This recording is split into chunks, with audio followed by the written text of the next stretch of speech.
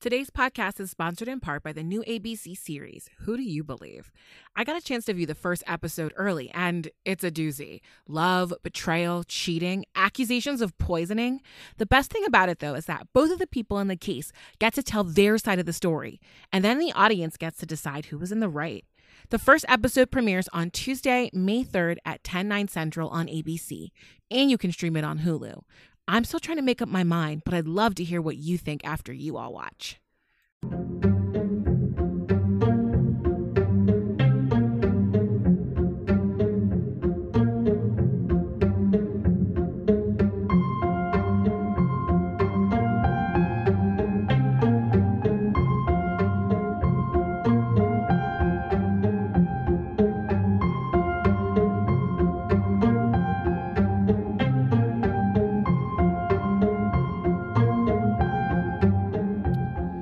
Hey everyone in Serial Killer Country, my name is Brittany Ransom.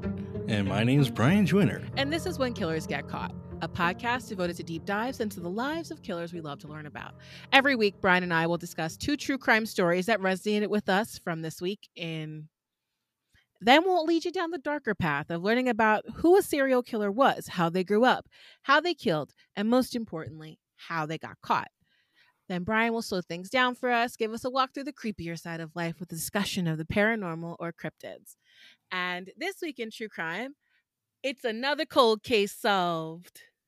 Oh, yay. Awesome. I love these. Yeah. A San Diego jury convicts a man for a murder that happened in 1969 this past week in City Heights. They were able to use DNA evidence and forensic genealogy.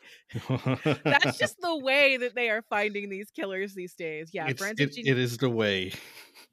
Yep, to find John Sipos in a November 1969 rape and murder of a woman named Mary Scott.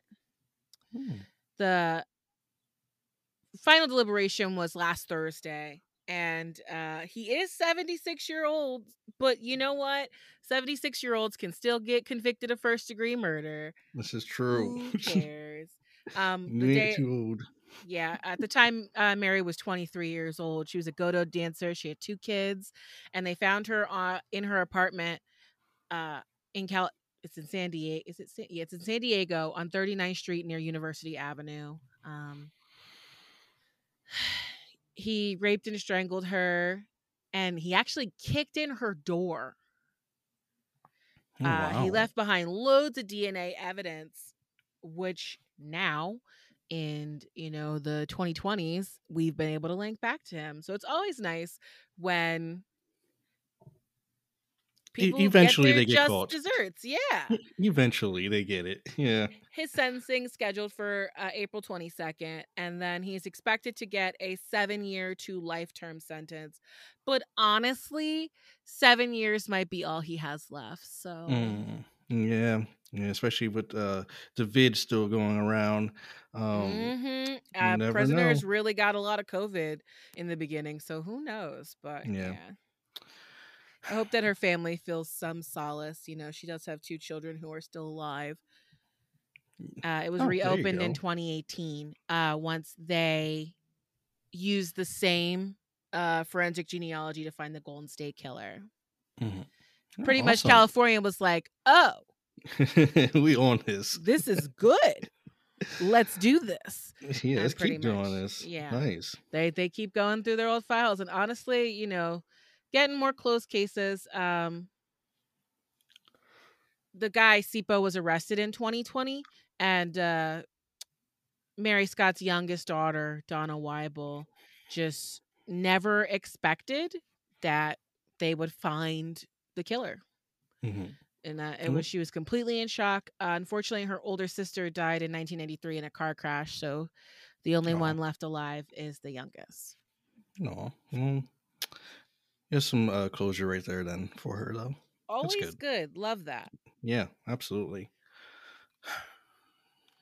Okay, so you remember your old apartment and how you used to live on like the 8th floor? Okay, so I'm not going to ask what would happen if you dove out of there.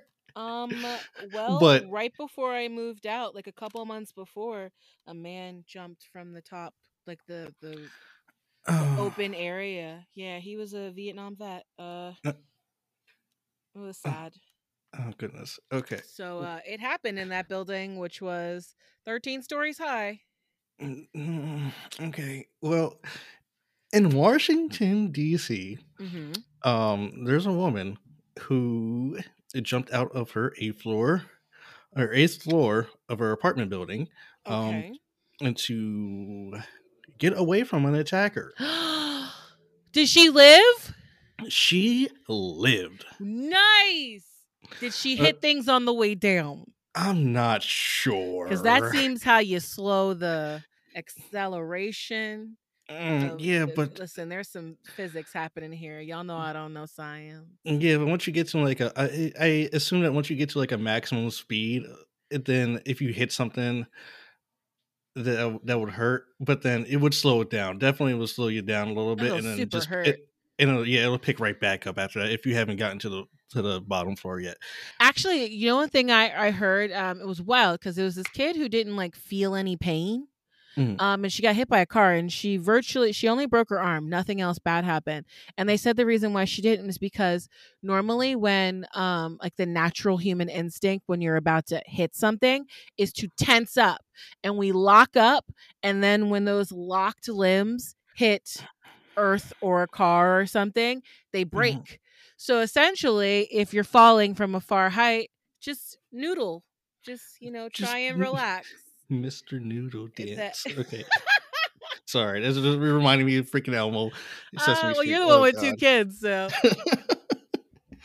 Okay, so it's funny that you that you mentioned like being tensed up and stuff because her hands and her feet were bound together. So well, not oh, together, but not that she was hog tied, but her feet were bound and then her hands were bound. this person had her like cuffed or like, Right. So okay, so this happened on Thursday. So it says Metropolitan Police Department. They received a call about a woman falling from an apartment on the eighth floor. And they said the woman was bound and she was in critical condition, so she was already on the ground when they got this call. yeah. Um, so the person who I guess the attacker, his name was Ky- Kylie Jamal Palmer, and he's 22 Okay. years old. Oof. Way to throw And your life away at 22, man. I know, and apparently they had a son together. So this was her ex who was Uh, trying to harm her? Look, Oh. we've heard like this is all domestic stuff. I know it's It's normally the partner, not a stranger, but damn. yeah, and it's probably some type of custody thing going. I can only imagine what the hell was going on, Yeah, it in this just sucks. situation. It sucks that like the people that are most likely to hurt you are the people that you trust. Yeah, And it's absolutely. virtually impossible to go through life and not like trust and open yourself up to people. And it just friggin' sucks. Yeah. So this actually happened at 7 p.m. A lot of people were home to see this E- happen. Yeah. Ooh, And, buddy. and I guess the police report it says that Mr. Palmer he left the scene, and then he fled the scene. Uh, If you're smart. yeah, before the cops arrived. But then he returned to the scene when the cops were still there. Why? I don't know. The report says he was distraught. So Lies. so police arrested him after interviewing him. The woman's identity has not been released yet. If it will be released, who knows? Yeah, let her heal in peace. Yeah. Police say that they recovered a rifle style ghost gun. He was gonna kill her. Hands down. That's just all that was. He was going to kill her. I think I don't know. What's a ghost gun? Hold on, let me Google this real quick. Because ghost gun, it sounds like it may not have been a real thing. Nah, it just sounds like a cool gun. I'm just saying. Oh, you know what? Yeah, never mind. It's an untraceable gun. So Yeah, no, yeah, it's a real gun. He was yeah, about to ruin her. yeah. And they said they found some type of reptile. I don't Okay, know. I I don't mean, I know don't why know that why it made. was important for us Yeah, to mention the family pet, but right. whatever. Thanks for mentioning what kind of reptile it was. Now I don't even know. Now it was Yeah, was it a snake? Was it a a snake or a Komodo? lizard. Let me know. Was it an illegal alligator? Oh my god! What if it was a Komodo dragon and then he was going to kill her and try to feed the body to this freaking dragon? I can only imagine. This is It like would take a very long time. They are slow eaters. this is true. Um, but their mouths are poisonous True. because they're so toxic. Yeah, lots of creatures, like lots of lizards are like that. Why are we always get off topic? I know. Okay, so anyway, so Mr. Palmer has been he's been charged with assault with an intent to kill, obviously with the gun in possession, and possession with an unregistered firearm, and Of possession of course. a large capacity of ammunition feeding device. So I guess he had like an extra Yeah, and fucking this is thing. like they're using Ghost, I think, for the reason because this is one of those guns that was probably used, sold back out onto the street. All identifying markings and serial numbers are uh, Just scratched off and stuff. scratched off or melted off, and so it can't be traced.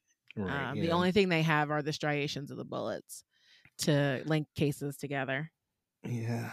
And so yeah, he was definitely going to kill her.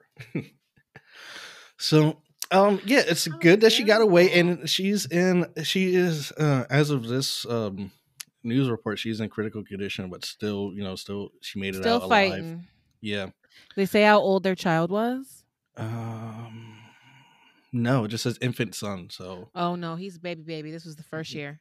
yeah, baby. Oh, But yeah, that's that's rough. That's rough. yeah. Also, to people listening, I know there's lots of ads in today's episode because we got to eat, and do want to remind everybody before I jump into our regularly scheduled segment that you only have a couple days left to order an Asquatch t-shirt or the cereal mugshot t-shirt. So just letting you know, keeping it very brief. There you go.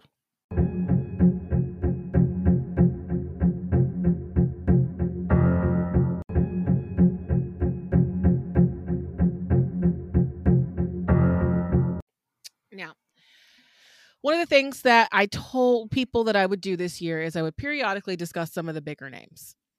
This year we've talked about Bundy, Alcala. It's shaping up to like once a month. So today I'm going to talk about a serial killer that is extremely polarizing in the true crime community. Every single TikTok I've even mentioned her name in, the comments descend into whether she was justified, whether she was traumatized, or whether she was just a cold-blooded killer. That woman is Aileen Wuornos. There has been many a conversation as to whether she deserved the death penalty, if her case was sensationalized, if it was used to help people get into better political positions in Florida. Aileen stands as a particularly interesting case because she is unlike any other women serial killer. In the vein of being transparent, I do want to say that I have my biases about this case, and I am generally sympathetic to her plight. I will do my best to tell the story as it happened and not lean too hard in either direction. And Brian, if you're wondering who Aileen was, a movie came out when we were in high school called Monster Okay, I remember that movie. with Charlize Theron as Aileen. E- It was oh, it was Charlize Theron and Christina Ricci. oh, okay, And okay. Aileen, Charlize did the work to look identical to Aileen. Christina did not look like the other woman though. I vaguely remember the movie. I haven't seen it in a while. Okay. All right, all right. So, every week, we start at the beginning. Eileen Wuornos was actually born Eileen Carol Pittman in Rochester, Michigan on February 29th, 1956. Her parents were Diane and Leo Dale Pittman, and they were 14 and 16 years old when they got married on June 3rd, 1954. There were definitely questions about whether this was a shotgun wedding because Keith, Eileen's older brother, was born 9 months after they got married. Oh. On top of it, there are definitely some discrepancies in the marriage certificate, and it's believed that Diane's parents may have faked her birth certificate so that she could get married. Having babies out of wedlock was not okay back then. Mm. And to be frank, history books remember Leo Dale Pittman as an abusive psychopath bordering on potentially pedophilic. There were some discrepancies with his age. I saw multiple dates of birth for him. So the age range was between 16 and 19. Oh, oof. So, oof. Exactly. So one seems more reasonable and one seems not reasonable at all. That one's not good. The 19 is looking really bad on you, buddy. But regardless, they tried to make it work because now they were married, and Eileen was born about 9 months after her brother. When I say that the history books aren't kind to Leo, honestly, he was described as kind of a monster of a person. There are only a couple stories we know about this man, but that he was raised by his grandparents. And then when his grandfather died, his grandmother tried to spoil him and make him feel better because his grandfather was died. And he responded by physically beating the crap out of his grandmother all the time. What? Hitting her when he wanted money. They also said he used to tie cats' tails together and then put them over a clothesline and watch them fight until one killed the other. Bruh, no.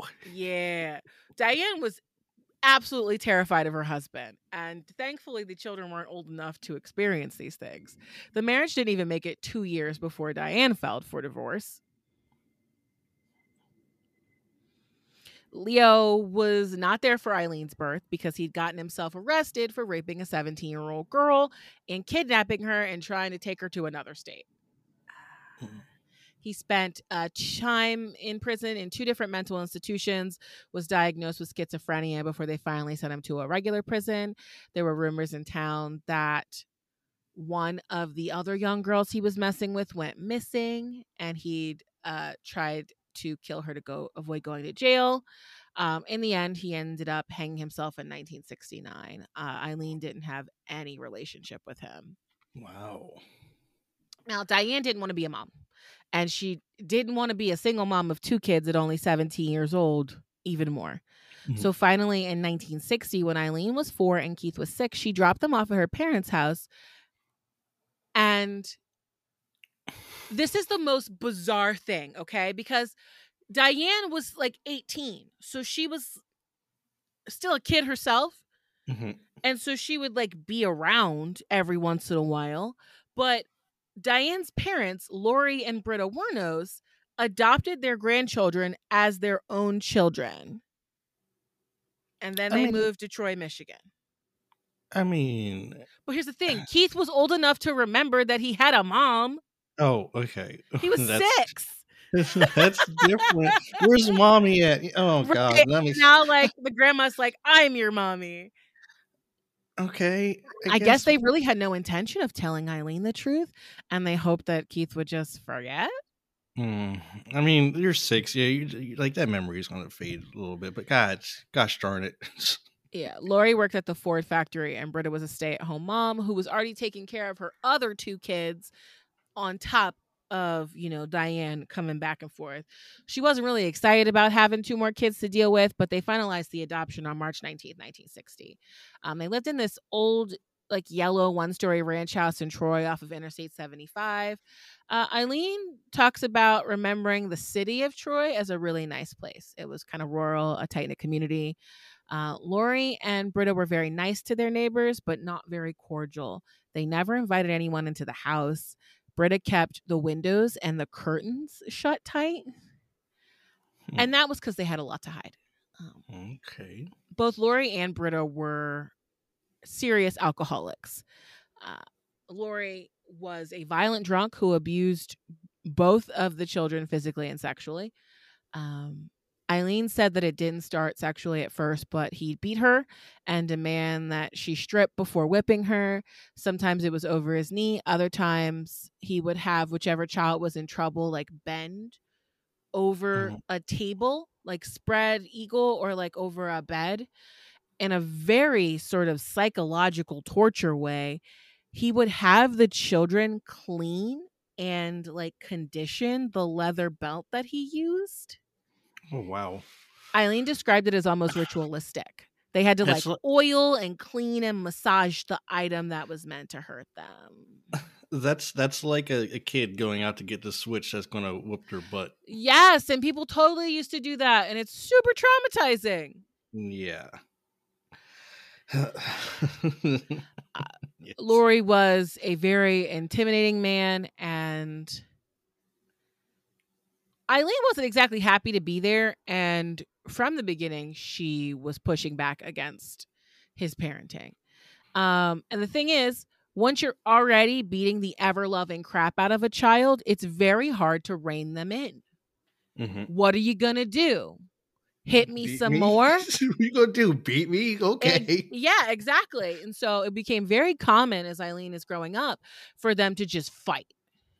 And Laurie would tell her that she was worthless. Eileen said in her own autobiography and pretty much every interview that she was sexually assaulted by both her brother and her grandfather. Mhm. And honestly, it's generally believed that she was being pretty honest here because of a lot of the things we're going to learn about her mental health relationship with sex and intimacy. And the thing is, Keith was also sexually assaulted. And so the outlet for this pain for the both of them was setting fires. Um, when the children were 8 and 6, they were setting lighter fuel on fire, and Eileen got a serious burn that was a scar on her face pretty much for the rest of her life. Now at 6, Eileen enters elementary school. And I can't imagine the kids and the folks around town like didn't know. One of the children who lived near the Wernos house and rode the bus with Keith and Eileen said that she always had bruises on her arms, cheeks, and chin. This also said that like people in town knew that Keith and Eileen were sexual with each other because they remembered that the older boys used to tease Keith about having sex with his sister. Oh my god. So you already have that going into your school rumor mill, but it was like nobody really liked Eileen. And Mm. so she would watch like the other little kids like hold hands and like little tiny pecks. And on the flip side, she was getting favor from the older boys, um, trading sexual favors for cigarettes at Mm. 11 years old. Um, Her classmates called her the cigarette pig and Oh the my cigarette god. bandit. 11, 12 was also when Eileen learned that her parents were not her parents and they were her grandparents. And at this point, she's already a pretty violent kid. She's a terrible temper. She's constantly fighting with Laurie, and this only set things off further. The fights got so bad that Christmas of 1968, Eileen said that Laurie picked her up and threw her out in the snow. And she tried to live in the woods, but she came back 2 days later. He threw her out again, and this time she slept in like abandoned cars. She ended up hanging out with her friend Dawn Botkins, and Dawn and Eileen actually hitchhiked to California. And this solidified their best friendship. They actually would stay close until Eileen was executed. This is also the time that she starts drinking and doing drugs. They ended up hitchhiking back to Troy, and her grandfather did let her stay there, but they would also take trips to Hawthorne Park in Detroit, and they would buy drugs on 7 Mile Road. By 12 years old, Eileen was already a full blown alcoholic. And she would just like go out to like parties with older kids, and she would wake up with dried semen on her clothes. Or there were situations where people would just like rape her at the party, like people were watching. It's terrible. Before we started today's episode, I I know. told Brian this wasn't going to be a good ride. This is probably one of the worst childhoods I've come across. It's terrible. At school, Eileen wasn't doing too well. Her only real interest was art, and she was considered to be like a really good artist, but she had trouble concentrating in school. When she was 14, she set fire to a roll of toilet paper in the girls' bathroom, and one of her teachers sent home a letter that was just like, it quote for quote, "It is vital for this girl's welfare that she seeks counseling immediately." Yes, I mean, yeah. That letter was ignored. In ninth grade, Eileen was in class and accidentally set off a chemical explosion with one of her classmates. She suffered more burns to her face and arms and actually was hospitalized for a few days and not allowed out of bed for months. I'm sure she was miserable being in the house all day with these people. Just stuck there, yeah. Now, 1970 was a particularly poignant year for Eileen. She made friends with this local guy people called Chief. He was an older man who was dying from cancer, and he used to let Eileen play records at his house. And he got his jollies from asking Eileen to like sit on his lap, and he would give her money. 1970 is also the year she got pregnant, though. Nobody knew if the child was Lori's or Keith's or any of the other people who sexually assaulted her at the time. Britta was not having another child pregnancy on her watch, and so she sent Eileen to a home for unmarried mothers. Those places you're just kind of supposed to live and wait until you give birth to the baby, but Eileen was angry, and when the other pregnant girls tried to talk to her, she was like nasty to them. Honestly, the home couldn't wait until she gave birth on March 23rd, 1971. Oh, no. It was a baby boy who was immediately put up for adoption, and they never heard from him again. Oh, my goodness. Okay. Now, when Eileen comes back, Lori has some news for her. He's like, "I want you and Keith out forever," and he threatens to kill them if they don't leave. What the hell? Britta somehow softens her husband and gets in the middle of this fight, and she's just like, "Come on, they're only 15 and 17 years old. Give it some time." Coincidentally, July 7th, 1971, Britta Warnos died. Uh-oh. Just a couple months later. I'm going to say it seems really coincidental that it's the one protecting them. 4 months later, after she defied Lori, she dies. Apparently, though, she did have cancer, but it's still, just a maybe he helped it along is all I'm saying. No, it was liver failure. Sorry, I was thinking it was lung cancer from the smoking, liver failure from the alcohol. Oh, come on. Yeah. Okay, you could have kept feeding her. Yeah, I could see that happening. Yeah. Okay. Strangely, though, Lori falls apart. He pretty much has a nervous breakdown. He tries to kill himself by flooding the basement with water. And then he stands in the water with the power on. You could have easily done that. I mean, I'm not there are so much less complicated ways to end yourself. Like, I'm not trying to give you the recipe or anything like that, but right. I'm not trying to let people know how to do it, but I'm just saying there are much less complicated ways. Yes. Ultimately, he ends up moving the kids to a new home. I guess, to leave behind the memories of his wife. But he continued to decline, and actually a couple years later he did succeed in killing himself by sitting in the garage with the car running and giving himself carbon monoxide poisoning. Eileen was the one to find him, and true to how much she didn't like this man, she showed up at his funeral, blew cigarettes, smoke in his face, and then left. Nice. Yeah, Eileen's mother, Diane, believed for many years that Lori killed Britta. But like I said, the official record says liver failure. That could have been one of the causes.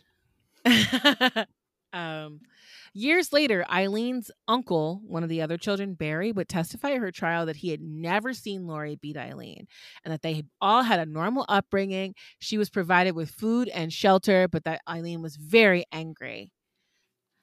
And I was just like, one, Barry, being a good parent is more than just giving your kids food and shelter. And we need to move away Right. from that as a country. Right.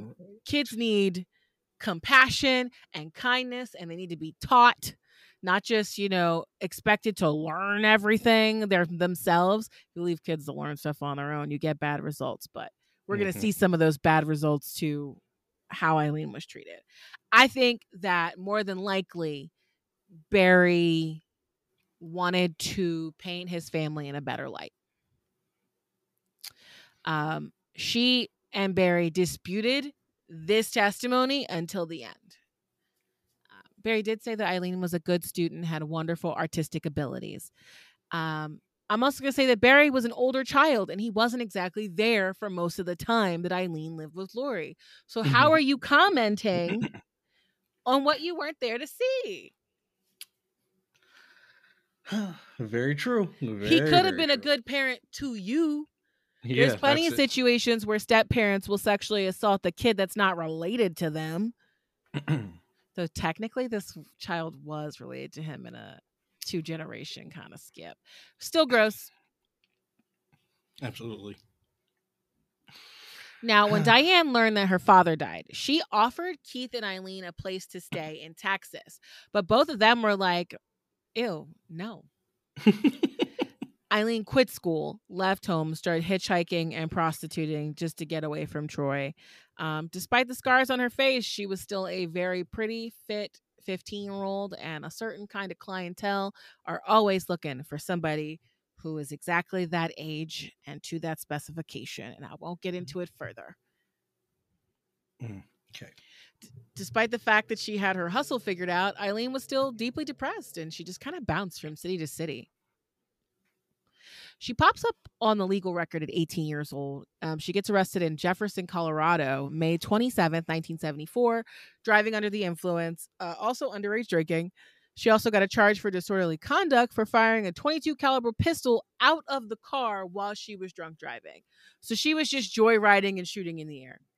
She was hooting it up. Okay. Eileen ignored this, moved to another state, and when her court case came, she wasn't there. So they added on failure to appear to a now very massive list of crimes in only one day. The police were never able to track her because she gave them her working name at the time, which was Sandra Kresh. I love it. Okay. Now, Eileen decides she's going to hitchhike down to Florida. Florida seems nice. And when she's down there, she meets 69-year-old multimillionaire Louis Gratz Fell. He picked her up, and honestly, Louis was immediately enamored with her. And Eileen was like, this is weird, but he has a lot of money. Louis Gratz was the yacht club president of his area, which I didn't realize, but that means you have money if you're the president of the yacht club. I don't even know anything about that because we don't live anywhere near where yachts can hang out. This is true. But I figure if you're like the president of a yacht club, you got to have the money. That's money, real money. Problem here was that Eileen was a poor girl with a horrible upbringing who didn't trust anyone, and she was definitely used to men only hurting her or using her. She didn't see that Louis was trying to be like a white knight. And he thought he found like a pretty girl who was kind of nice. And he's like, if I just offer her everything, she'll settle down, be the Stepford wife that I want, coast me into my twilight years. Mm-hmm. He offers to marry Eileen, and she's like, okay, sure. Some reports have said that she loved him, but at this point in her life, I don't think Eileen was capable of really loving a man or anybody. I think she appreciated not being poor. Their wedding was March 1976. She was 20 years old. They took photos that appeared in the local newspaper. This was like high society news. And I'm going to tell you, their marriage lasted only 9 weeks. Oh, damn. 20-year-old Eileen was wild, angry. She had a horrible temper. Just a few weeks after being murdered, she got arrested and put in jail for assaulting somebody at a bar. When she got back out, her husband was like, I need you to like stop drinking and doing drugs. And she hit him with his own cane to try and force him to give her money. That's a good way to get money, I guess. Well, so Lewis was done. He filed for an annulment, put her out of his house. Eileen was like, might as well go back to Michigan. And she gets arrested in Antrim County for assault and disturbing the peace. Oh my God. Yeah, she was at a bar and threw a cue ball at the bartender's head. No. Somehow she avoids jail time there. And on July 17th of the same year, she learns that Keith died from esophageal cancer. And then a couple days after that, her husband gets granted that annulment because of the abuse. Eileen is now husbandless. She does get $10,000 from her brother's life insurance policy, which she ran through. Part of it was because she had to pay all court fees and attorneys and things, but the rest she spent on a new car, which she immediately wrecked 1 month later in August while drunk driving. And she accrued a $105 fine. For drunk driving, that's it? I mean, it was 1976. Okay. All right. Gotta remember that. Not today's money. Today, it's like a $4,000 fine and you might lose your license. Definitely. Now, there was a rumor that Fred was murdered, but that was just the media. He lived a long life until the age of 92, passed on January 6, 2000. No funny business, natural causes. He never spoke of Eileen ever again. He's like, this is the last time I help a random pretty girl out. Eileen manages to stay off the criminal record for the next 2 years. This time she pops up in a newspaper article in 1978 because she tried to kill herself by shooting herself in the stomach. Eileen said in her autobiography that this was the 6th time she tried to kill herself since she was 14 years old. She falls off the radar again until May 20th, 1981. At 23 years old, she's living in Edgewater, Florida now. She gets arrested for armed robbery for stealing $35 and 2 packs of cigarettes. She was held and then sentenced to prison on May 4th, 1982, released on June 30th, 1983. The force was not with her that day. Less than a year later, May 1st, 1984, she gets arrested in Key West, trying to cash forged checks at a bank. November 30th, 1985, she's named in the local papers in Pasco County, Florida, as a suspect in the theft of a revolver and also ammunition. A couple months after that, January 4th, 1986, she gets arrested again, this time in Miami for car theft, resisting arrest, and obstruction of justice. She was carrying an ID with her aunt's name on it, and she was carrying a .38 caliber revolver and a box of ammo in her car. Damn, she just can't stay away. Somehow, she skips bail, disappears again. They find her again in Volusia County, Florida, June 2nd, 1986. This time because she was hanging out with a guy and she pulled a gun on him and demanded $200. That's what he said. When they detained her, they discovered ammunition in her car and a .22 caliber pistol under the passenger seat that she'd been sitting in. So it's probably true. Yeah. She was trying to rob him. It was after that that Eileen had her first and probably only relationship. She met Tyria Moore at a gay bar called Zodiac in Daytona, Florida. Tyria was 24 years old, from Cadiz, Ohio, and a hotel maid. Ty, as Eileen called her, had left Cadiz immediately because it was a really small town of only 3,000 people, and you can't really be a lesbian when the town's that small. She left behind her father, who was a carpenter and a brick mason, and a sister and 3 brothers. Now, from the moment that Ty and Eileen met, it was an instant connection, but it was also toxic, and it would stay that way for the next 4 years. They moved in together fairly quickly. For Eileen, she was just desperate for affection. This was anything that she ever wanted, someone who genuinely loved her. And so Eileen saw no issue with supporting both of them through her work as a prostitute. And Ty did stay with Eileen through a lot of stuff. They could barely afford to survive. They were constantly moving from hotel to hotel, sleeping in the woods or in old barns when they couldn't afford it.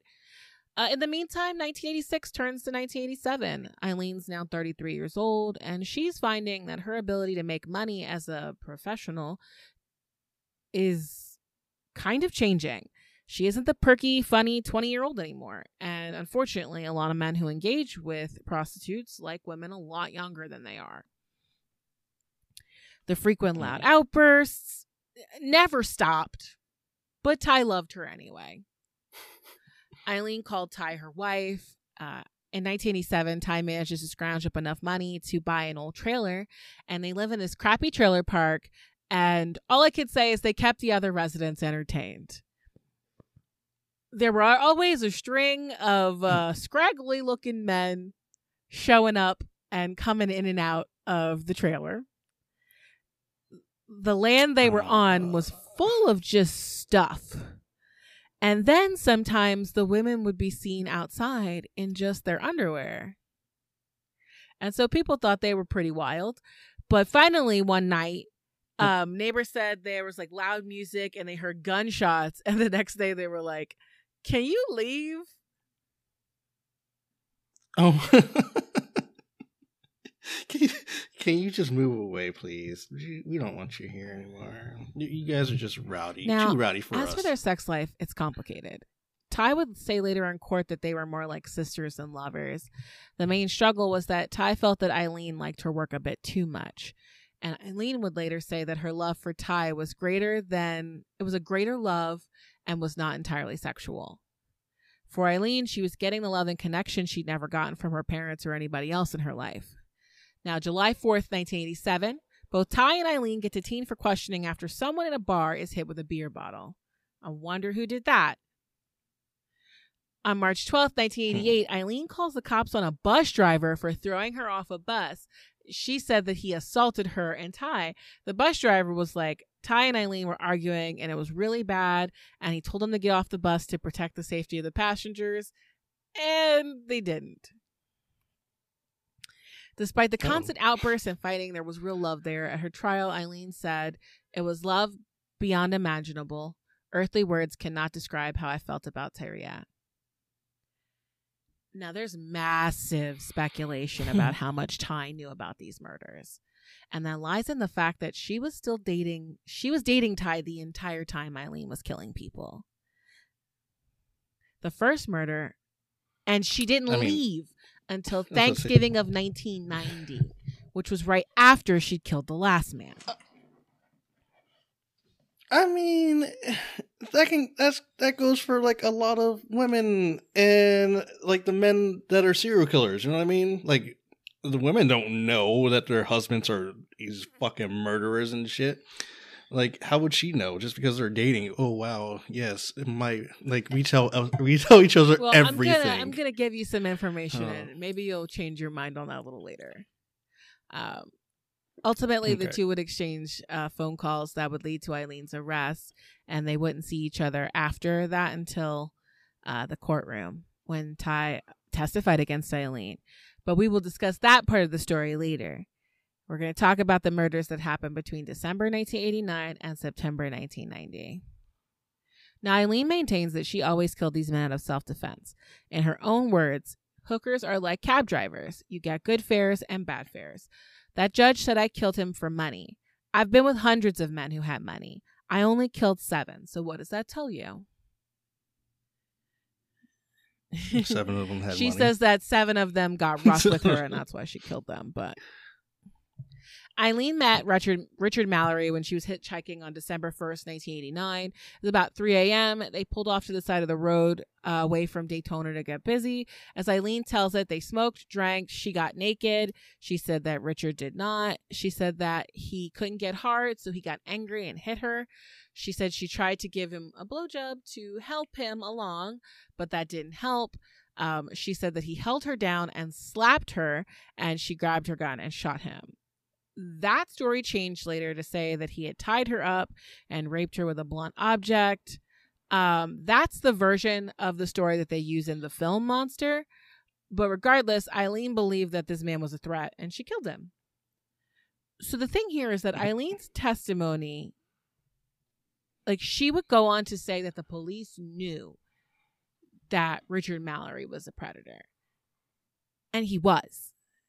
The 51-year-old owner of Clearwater Electronics apparently was known to close his shop and just disappear on sex and alcohol-fueled benders. He only hired enough staff to clear up the backlog of orders from when he left, and then he'd fire them all. The police caught him multiple times Oh with drugs God. and prostitutes. And in Eileen's case, the jury wasn't allowed to know that he had done 10 years in the Maryland State Mental Institution for an attempted rape. He's divorced 5 times, had recently ended things with his girlfriend, Jackie Davis, before he met Eileen. He was also on the edge of bankruptcy because he was spending so much money on this seedy side of his life. For me, I always saw this moment as like 2 very angry alcoholic people met each other at a moment where they were both struggling financially and using sex as an outlet. Yeah. And then once one couldn't Well, do like I it, said, we don't and know if then, that was true or not, get but angry like and then, yeah. they were both like right. Yeah, kind of true. terrible people. And so we don't know True, who true, threw the true. first punch or who started it first, but we know how it ended. Yeah, someone did. On Monday, December 3rd, 1989, Richard didn't show up for work. His staff and clients were pretty used to this, so nobody called it in. He didn't have any close friends or family to worry about him. In fact, it wasn't until the cops found his Cadillac abandoned near Ormond Beach that they got suspicious. The police wouldn't have looked into it further if they hadn't noticed there was some blood behind the steering wheel that hadn't been cleaned off. They found his wallet a short distance from the car, random papers, expired credit cards, and ID. They found some plastic glasses, a half-filled bottle of Smirnoff vodka, an empty Budweiser. The police definitely believed that Mallory hadn't been alone, and someone was driving his car who was pretty short because the seat had been pulled up all the way. They dusted for prints. They towed it to where it was analyzed. And that was really it with the car until December 13th, when Jimmy Bonci and James Davis were out looking for scrap near Interstate 95, and they found Richard. It's about 5 miles away from where his car was dumped. His body was under a cardboard box, and only his fingers were peeking out. His dentures were laying next to the body.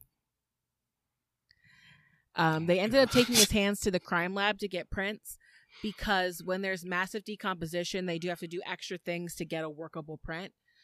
It was assumed decomp was too much for a proper autopsy, so they took him to a funeral home, and Dr. Arthur Botting came by and certified his death. The police really focused on Richard's outrageous lifestyle, and they ran down as many leads as they could. Does he owe people money? Was there a bad drug deal? Nothing really came from it. He had recently seen a stripper who went by the name of Chastity, and Chastity had told all the girls at her club that Richard was a pervert and to not like deal with him. So they wondered like maybe he attacked her and she fought back, but she had an alibi. The case went cold. By May of 1990, it was already forgotten. His sister in Texas and brother in New Jersey assumed it was just Richard being Richard, and they didn't really want to deal with him or his death. His electronics shop was taken over by a man named Mr. Townley, and the name was changed to Johnny's TV and VCR of Palm Harbor. Yeah. Okay. Richard, Richard's ex Jackie actually had him cremated, and she sprinkled his ashes. Ty would tell the police that Eileen came home with a Cadillac that she knew was stolen, but she didn't know the man was dead. But then later Eileen told her the man was dead. They used the car to move their stuff to a new apartment, and then Eileen got rid of it. Like, both Eileen and Ty mentioned in their testimony that, like, Eileen was just like, I killed a man. And Ty was just like, don't talk about that. Don't say things like that. Literally, she told the police that she was like, I don't know if I believed her, but I told her to shut up. Like, listen, Ty was giving homegirl good advice, plausible deniability. Like, shut up! Don't tell me about that. Yeah, okay. The thing you always say, don't tell me. About exactly what I said, and it's for this reason. Ty would stick by her story, but Eileen gave her a jacket that had the name Richard in it and a scarf that belonged to him. Then she pawned as much of his crap as she could. Don't be giving me gifts from your kills. She I did don't want a your lot. souvenirs. They made enough money off of Richard, though, to last a couple months, and then there was David Spears. Now, Spears was not like Richard. He was considered to be a nice, normal, hardworking guy. He was 43 years old and recently divorced. He lived in Winter Garden near Orlando and worked in construction. He was a big guy, like 6'4", but described as a gentle giant. Like I said, he was divorced, but he was so nice to his ex-wife. Like he just gave her money. It wasn't mandated by the court. The wife was taking care of their 17-year-old daughter, and he was just like, I just want her to be happy and you to be happy. Like, good guy. In fact, just before he met Eileen, he spoke to his ex-wife Dee on May 18th, 1990, and told her that they were going to meet the following day between 2 and 2:30. May 19th. Well, May 19th was Saturday, and so he ended up running a little late, and he was heading down I-75 to Tampa. And we just know that somewhere between US 27 and I-4, about 26 miles from home, that's where he picked up Eileen. Now, Eileen would later tell the police that they pulled off the road,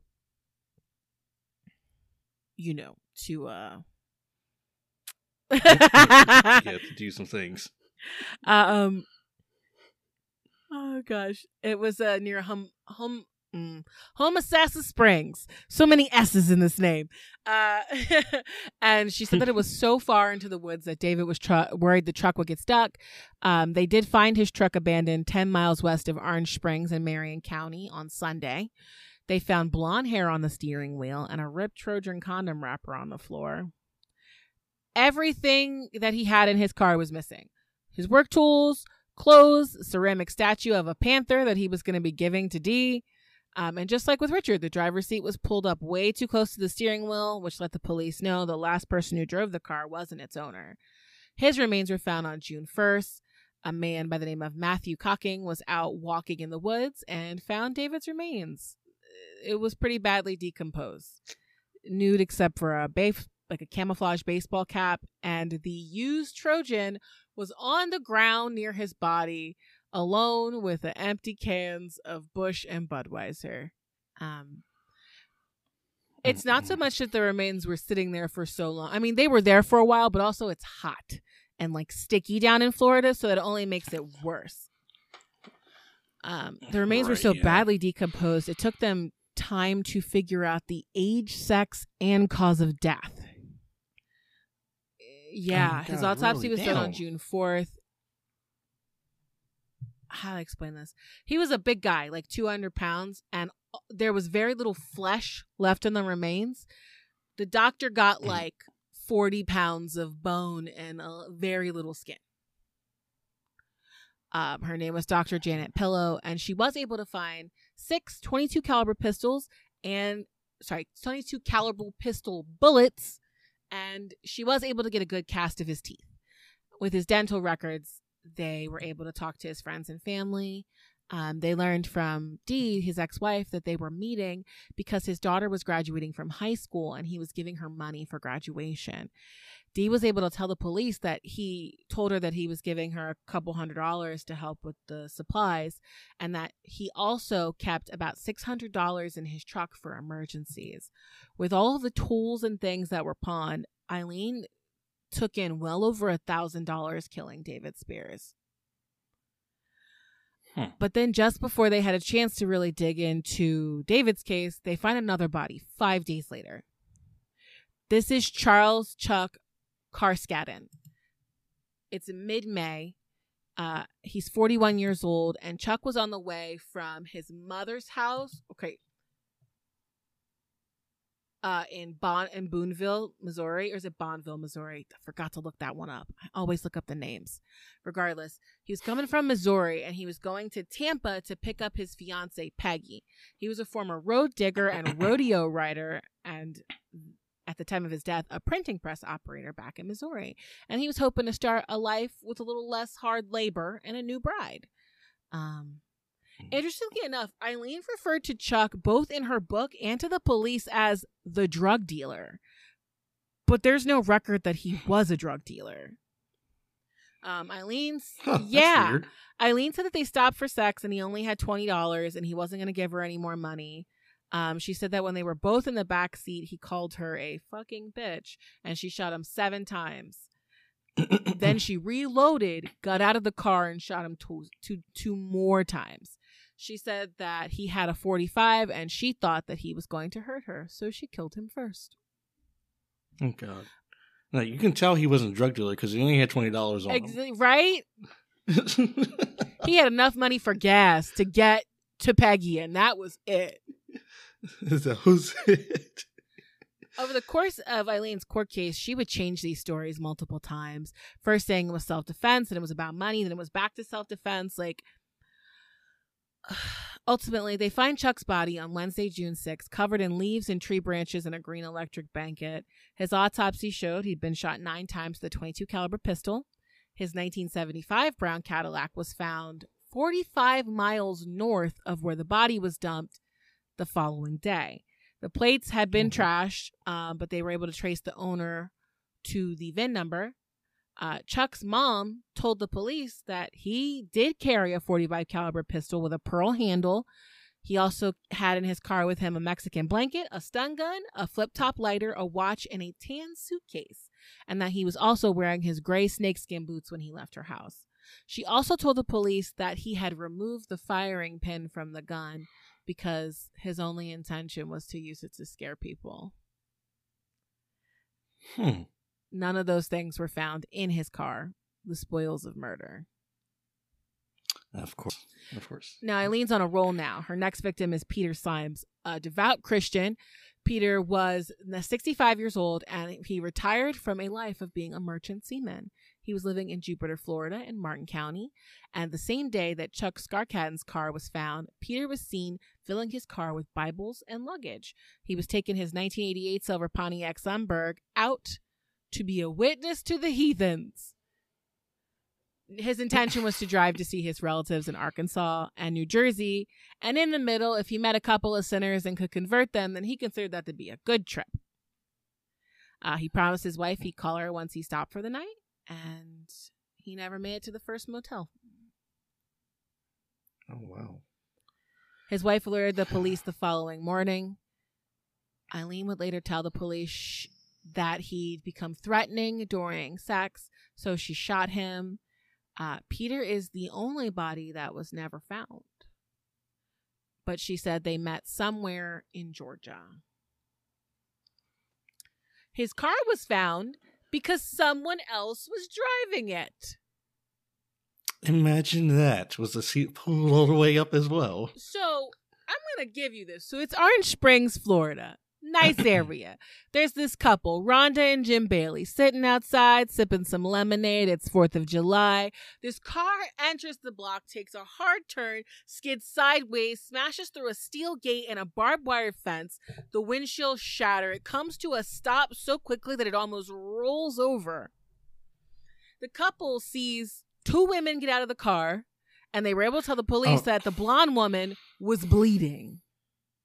Come on. They also tell her the blonde woman throws her beer cans into the woods while yelling at the second woman in the car. Then they grabbed a cooler from the backseat and ran into the woods. A neighbor ran out and offered to help them, but Eileen was like, no, please don't. Don't call the police. My father lives down the road. It's his car. They drove off very quickly. But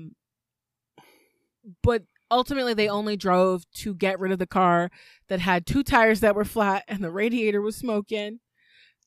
They took off the plates, threw them in the woods along with the keys. The neighbors did not listen to Eileen and absolutely called the police because this lady is bleeding. Now, the police are driving down the road and they don't see the car. It's just her and Ty walking, and the police are like, you sound like the woman who got in the car accident.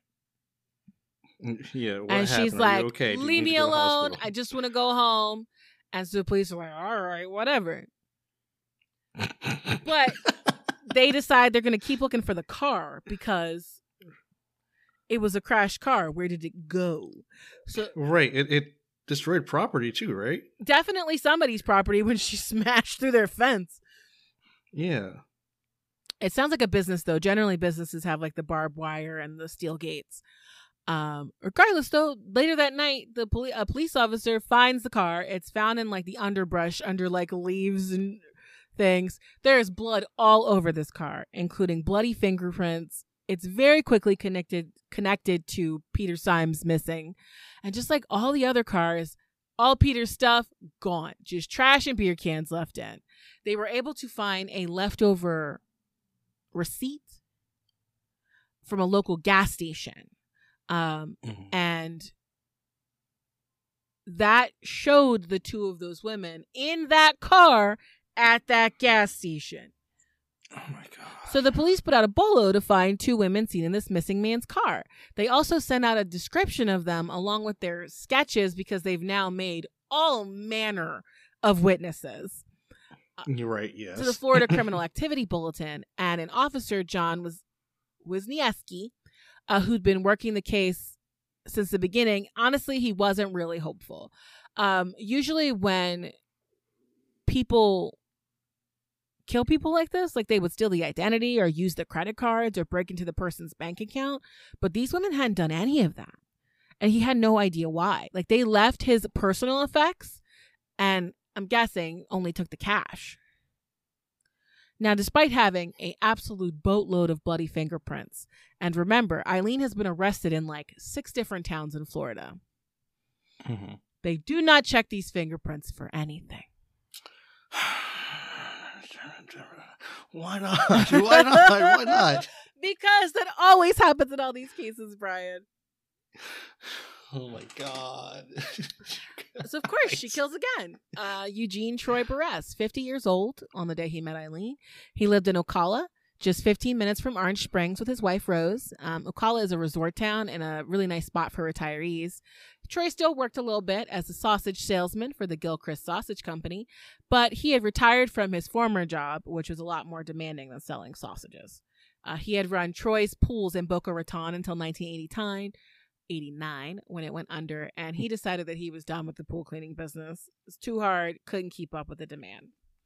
So on July 30th, 1990, Joy is just heading out for a normal day at work. He's going to hit a couple of stops, sell some sausages to some clients they already have, and then head home.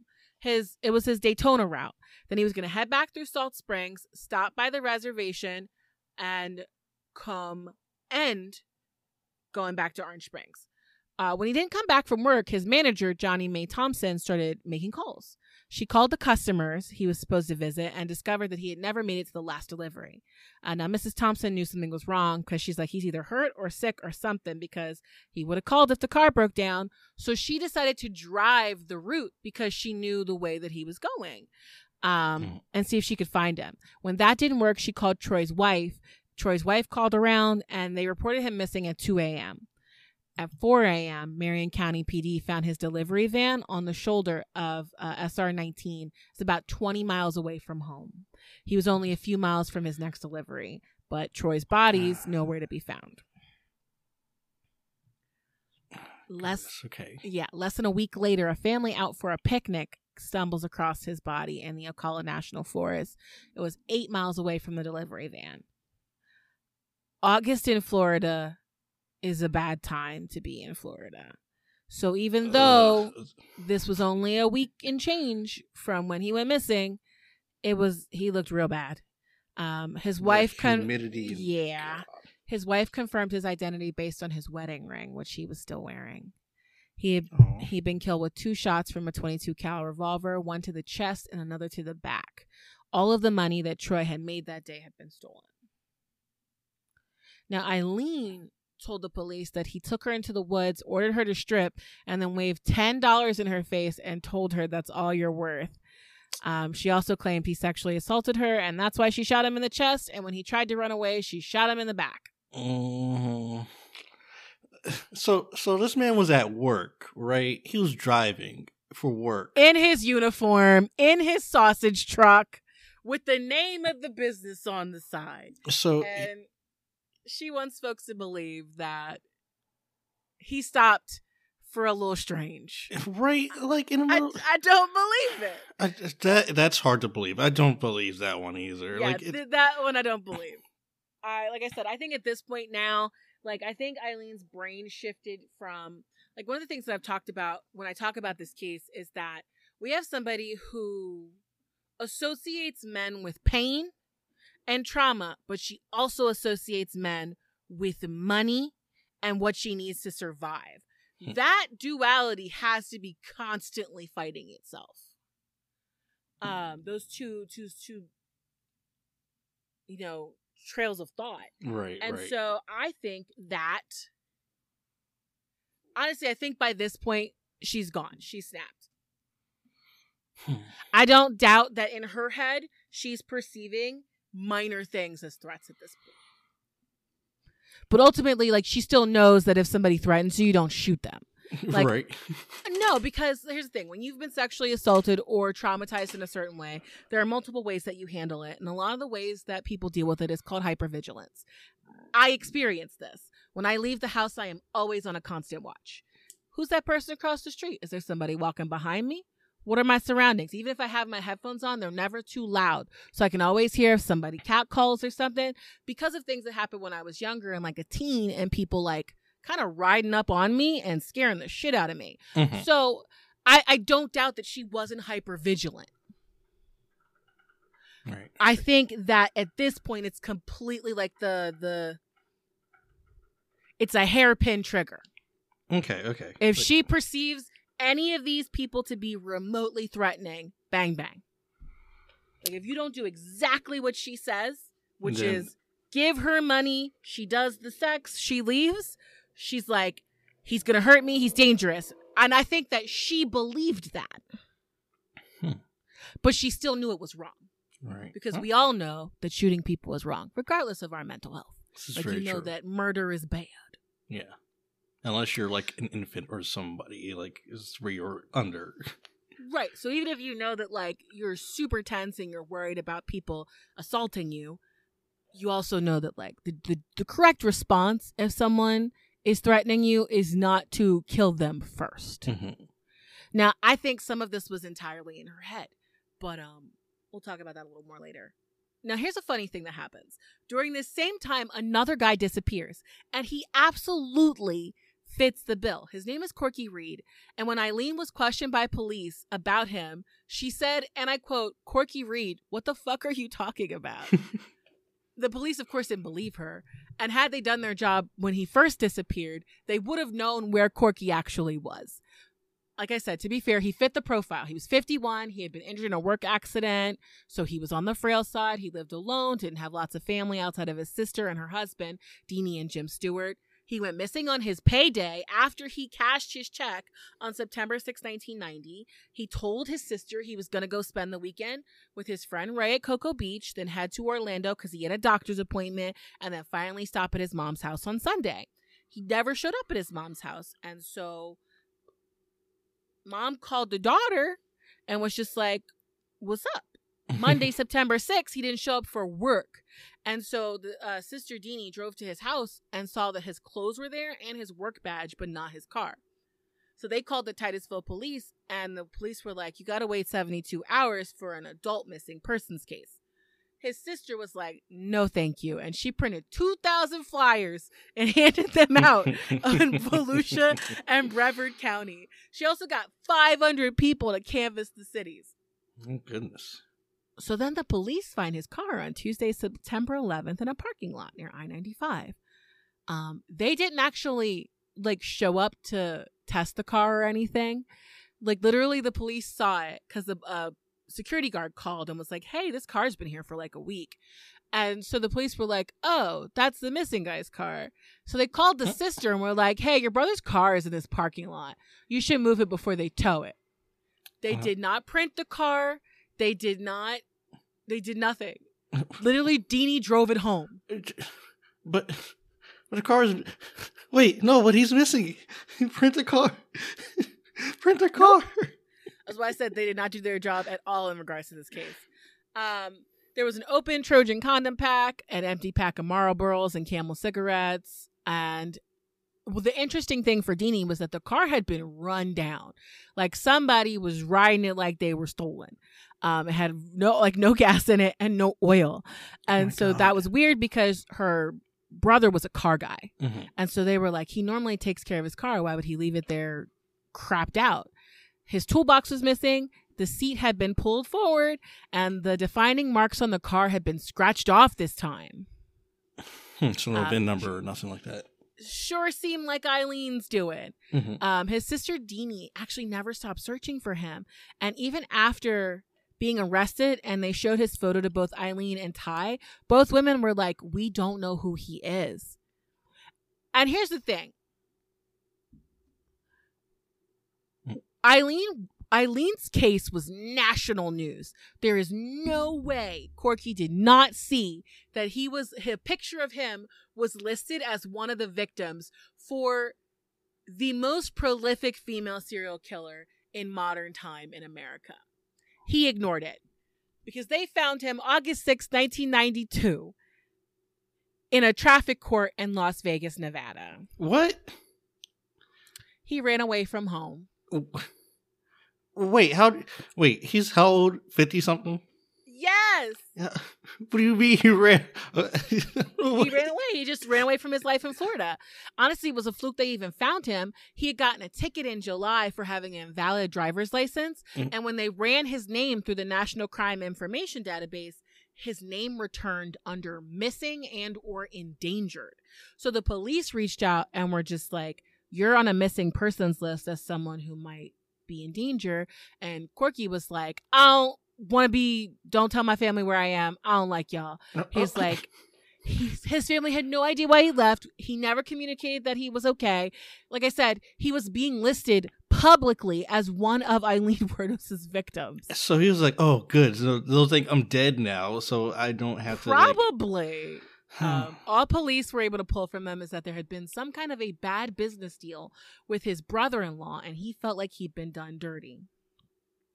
What's extra wild about this is that Corky was a roofing engineer, and he worked for the Kennedy Space Center. When they found him, he was working in a casino. I can't fathom being so mad at my family. I leave a really good, high-paying job to hide from them. No, to go work at no. Now, what did make this a little bit more perplexing, a mystery, was that Eileen did find his car. She found it where he abandoned it, and she did steal everything from it and ride it like it was stolen. Oh my God. And then she dumped it when she was done with it. Oh, okay. So she... So part of it, she did steal the car, yes, but she had no idea who the fuck it belonged to.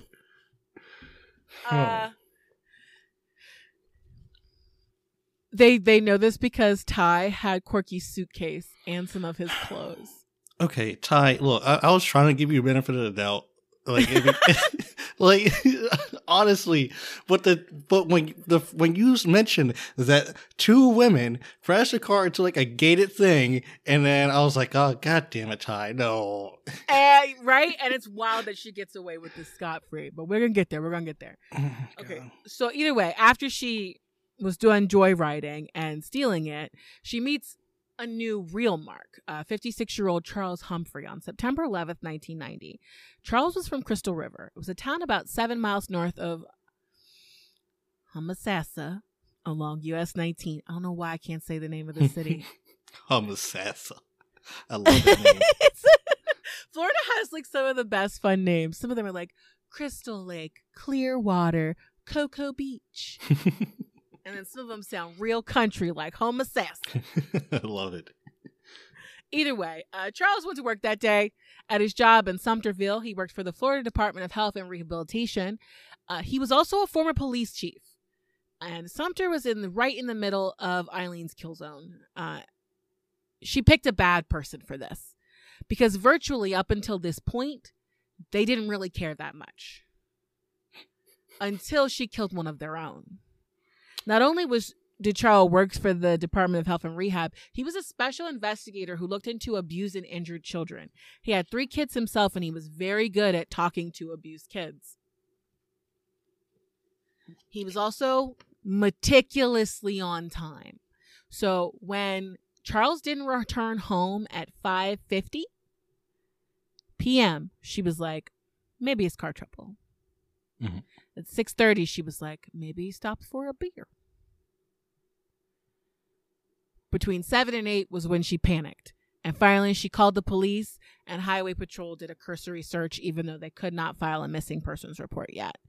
His remains were found the following day, Wow. very close to where David Spears and Charles Kaskadin's car were found. He had been shot 7 times. They recovered 6 bullets from his remains, and his wallet and money were missing. His blue Forenza was found on the 13th. At an abandoned gas station in the city of Live Oak near Swaney County. For people who don't know, this is like 70 miles north of where his body was dumped. And it's so far north that we are like a couple of miles away from Georgia. Oh, wow.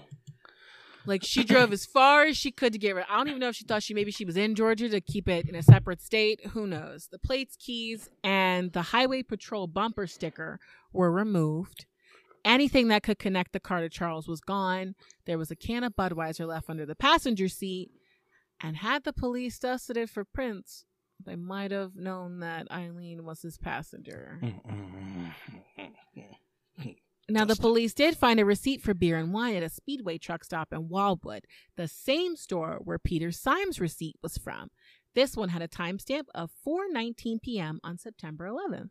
The cashier didn't remember Charles because he stayed in the car, but she remembered Eileen and Ty. The cashier thought that they were prostitutes, and in Florida, prostitutes are banned from truck stops. But so you're actually supposed to call the police if you see people work in the truck stop. But the cashier was just like, they were in and out. They actually were only here for food and drinks, so I didn't call them. Eileen slaughtered Charles.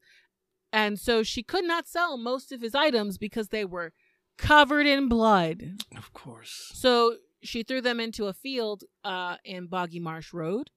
And those items were his pipe, his pens and pencils, his wedding ring, his watch. Eileen would later tell the police that she shot him the first few times in his body and one went through his wrist. She heard him gurgling, felt bad for him, so she shot him in the head to put him out of his misery. Ty's signed affidavit said that Eileen came back to the hotel, with a small 4-door blue car in late August, September, and she wasn't there. But, the cashier saw them, both with Charles. Right, so she wasn't there, though. So, There were other inconsistencies in Ty's story. She told the police she never drank, but at different locations where Eileen and Ty stayed, lots of people testified that the both of them were belligerent drunks, and they were thrown out of plenty of motels for making too much noise, drinking, loud music. In fact, one of the landlords realized that Eileen was hooking when she asked him to drive her to I-95 and then said she'd walk the rest of the way to her job. He was not fond of what Eileen's real job was, but she was paying her rent, so he let it go.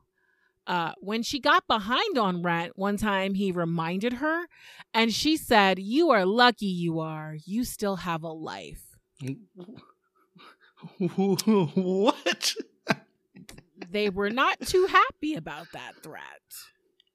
No, I wouldn't be either. Eventually, that couple saw her face in the papers, and they absolutely called the police, but that wasn't until November.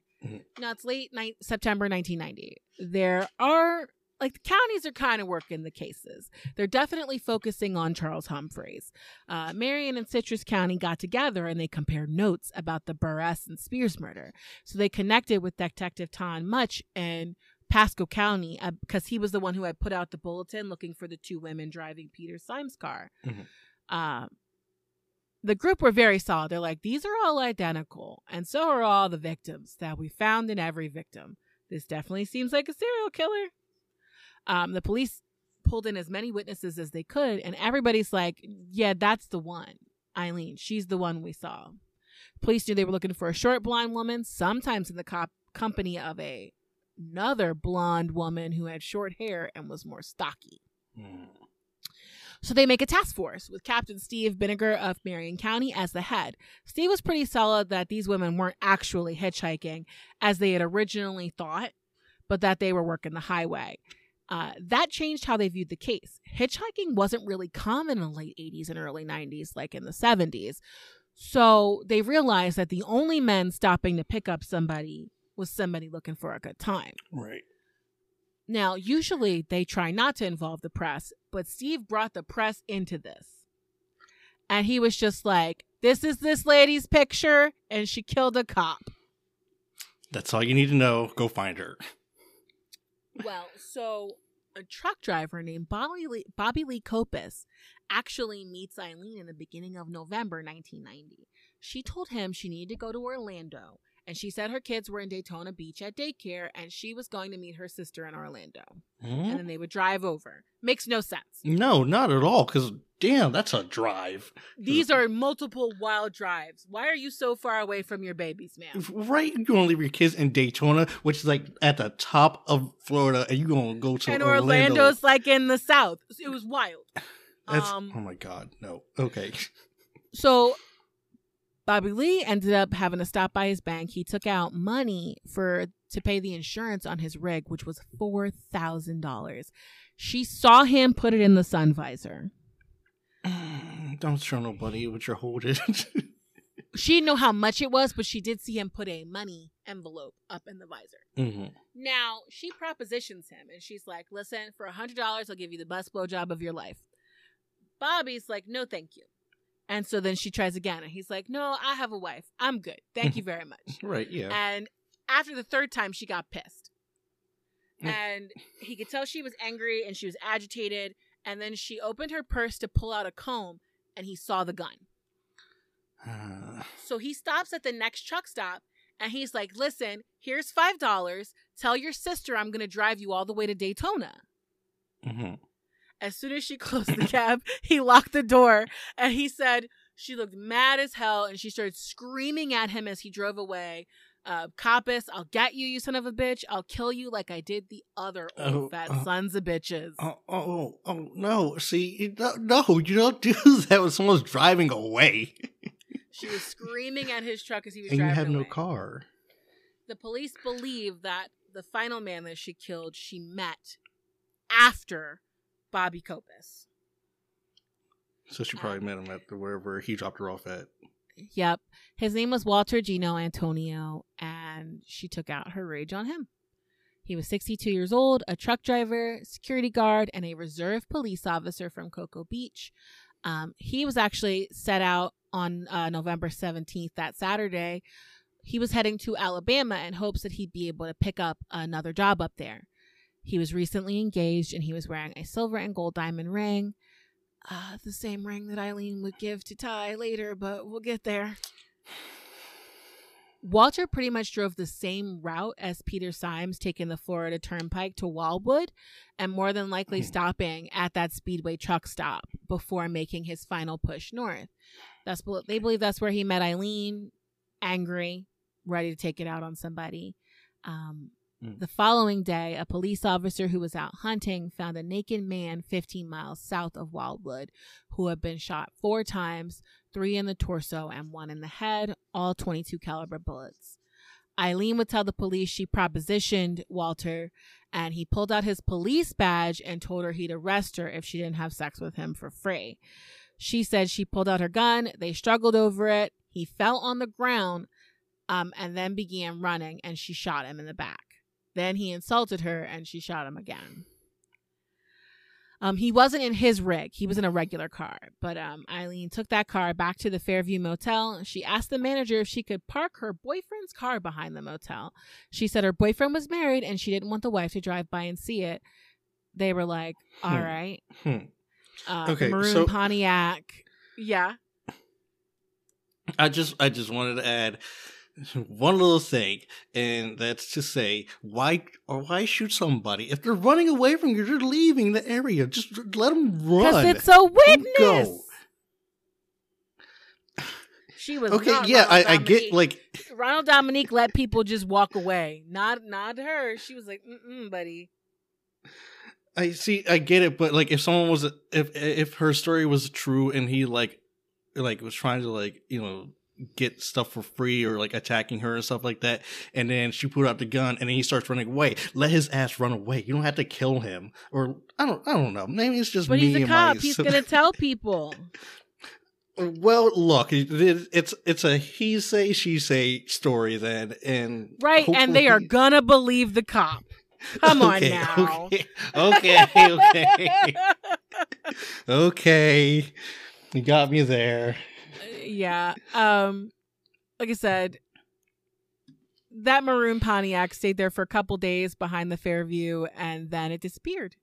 It was found November 24th, a week later, in Brevard County. The plates were missing, the keys were missing, as well as all identifying information. And this time, all of the Budweiser cans had been cleaned off. They weren't dusting for them, so why'd you have to clean them off? Well, they were dusting for these ones. Oh. So she decided to, my brain keep after herself. I know this is listen. One thing was interesting was that because of his time as a trucker, Walter was like very used to logging all of his stops. He was very meticulous, and so they were able to see how far he had, like on his little paper, how far he had driven, and they discovered that in the week between his murder and them finding the car, someone had driven 1,000 miles. That weren't recorded on his log. Yep. Walter's fiance gave the police a list of all the items he had with him. Most were his reserved police items. All were missing. His ID and clothing were later found in Taylor County. Eileen sold as much stuff as she could. When Thanksgiving hit, Ty was just like, I need some space. I'm going back to Ohio. Now, the police are still getting all these calls about Eileen and Ty and the many places they lived, and they're building a timeline of the women's movements. Their many landlords told the police that the short blonde woman was the leader of the two, and they thought she was a truck stop pro. Now, eventually, Eileen convinces Ty to come back after Thanksgiving, and in the airport proposes to her with Walter Gino's engagement ring. Then Ty and Eileen go back to the Fairview. She learns they're being evicted. Eileen begs her to stay. Eileen even throws her gun into the Rose Bay to prove she's done. I'm done with all this. December 3rd, a friend gives Eileen and Ty a ride, and Eileen's like, I'm going back north. Drop me off at a Greyhound. Ty gives her back the ring. Eileen drops off most of her items from the Fairview at a storage unit, only keeping things in a tan suitcase. The friend who drove them around, she had sex with him, I guess, as his way to say thank you. Somehow, Eileen manages to convince the manager of the Fairview, who, by the way, she is threatened now in the past, to let her rent a different room. And she's like, it'll be different. I'm alone. My girlfriend's not here. There won't be any fighting or anything crazy. December 7th, using the fake name Cammie Marsh, Eileen pawns Walter's engagement ring for a measly $20. Then she just kind of spends the next couple of days being sad. She didn't leave the room for quite some time. And I'm sure everybody was grateful. Mm-hmm. Now, the task force gets a break from local police in Port Orange, who had figured out the movements of Eileen and Ty from roughly September to December. The two had stayed at a Fairview in Harbor Oaks under the name Cammie Marsh Green, then a small apartment behind the Belgrade restaurant near the Fairview, then back to the Fairview. Eileen stayed there until December 10th. She had used multiple IDs, and those IDs were connected to different arrests in loads of different cities. So first the police look up Ty Moore and realize that she is not a hardened criminal. She had like one thing in her past. They look up Susan Blahovec, one of her IDs, discover a trespassing arrest, and that the photo doesn't match. Then they look up Cammie Green, and the photo of Eileen doesn't match the photo on Susan Blahovec's ID. The real break in the case comes, though, when they learn that Cammie Green pawned a camera and a radar detector from Richard Mallory. She at one pawn shop, then a set of tools from David Spears at a different one in Ormond Beach. And back then, I don't know now because I've never pawned anything in our modern age, but back then it was common to fingerprint people when you pawn things. The items had already been sold, but the fingerprint was invaluable, right? Because like now they have your social security number, so they can just hit your credit if you don't pay for the item that was there, right? Yeah, I've sold like one or two things at a pawn shop, or I guess if you're like renting, you're supposed to come back for it, right? You know what I mean? And then pay them for the money they like loaned you, okay, for your item, yeah. So this was if they didn't get their money back, they had your prints. So it's absolutely invaluable to the investigation, even if it was just a thumbprint. Now, Florida had what's called the Automated Fingerprint Identification System at this time. It didn't turn any results, probably because they didn't have enough of the target markers with only one finger. So the fingerprint analyst, Jenny Ahern, decided to do this by hand. And she was like, I'm going to go to all of the cities where all of these crimes took place under these different names and compare them. She stopped at the first town and within an hour had a match for an outstanding warrant for a woman named Lori Grody. Lori Grody's fingerprints for that case matched the fingerprints in Peter Symes' car. They send all this information to the National Crime Information Center, and they get responses from Michigan, Colorado, and Florida, confirming that Susan Blahovic, Cammie Green, Lori Grody, and Eileen Wuornos are all the same person. At this point, Ty's back in Ohio, and she is worried. She's trying to stay low. She's not going out. She's like, oh, no, we're going to get in trouble for this. Now, Lee goes out drinking on December 19th. She ends up sharing her troubles with an ex-Marine named Dixie Mills at Wet Willie's Bar on US 1. Both were drinking to cure their heartache, and they talked about how, Ty left Eileen and Dixie's wife left him. And Dixie would say that they talked about art and parapsychology and ancient history, and he'd never met someone who knew so many things. He also said that Lee was a savage party animal with an insatiable desire for sex and alcohol. They spent the next 5 days together, and after a week of hard partying, Dixie left her to go back home to his wife. His parting gift was $50. Oh. Okay. Later on, like a year later, he would tell the Globe newspaper a different story, saying that Eileen had tried to extort him for $500 a month, and she had fantasies and kinks that scared him. Like she told him she wanted to be raped in the woods and then shot in the head. He also said he took her to 2 family events and she got drunk and insulted his family. And I honestly don't believe his side of the story. It just sounds wild. No. Yeah, Eileen was very candid when they brought Dixie up, and she was just like, yeah, he paid me for sex. Like, that's it. There you go. She's like, we had a couple laughs, but like I never met his kids or his family. And like, direct quote from Eileen, she's like, what man is going to introduce a hooker like me to his daughter when he's trying to get back with his wife? It's all bull. I mean, she has a point. Absolutely. So the task force decides to set up a surveillance on all the local bars in Daytona. It took a couple of nights, but they find Eileen on January 8th, 1991. From this point forward, they keep their eyes on her. They watch her into the night, and they see her at the bars, described in their report as mood swings from friendly and congenial to aggressive and abusive. And that was just her normal day-to-day interactions with people. They wanted to watch her for longer, but they discovered that the following night at the bar that she liked to hang out at, there was going to be a major biker party. Like all these bikers from like all over Florida, like hundreds of bikers were going to show up.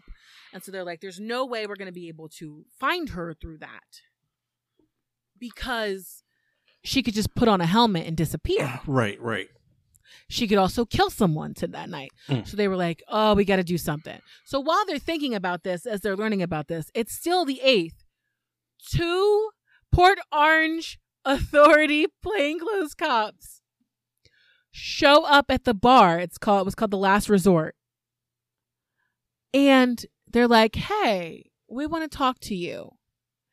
And the task force is like, oh my God, what are you doing? They're making frantic calls to the superiors at Port Orange PD. They're like, stand down.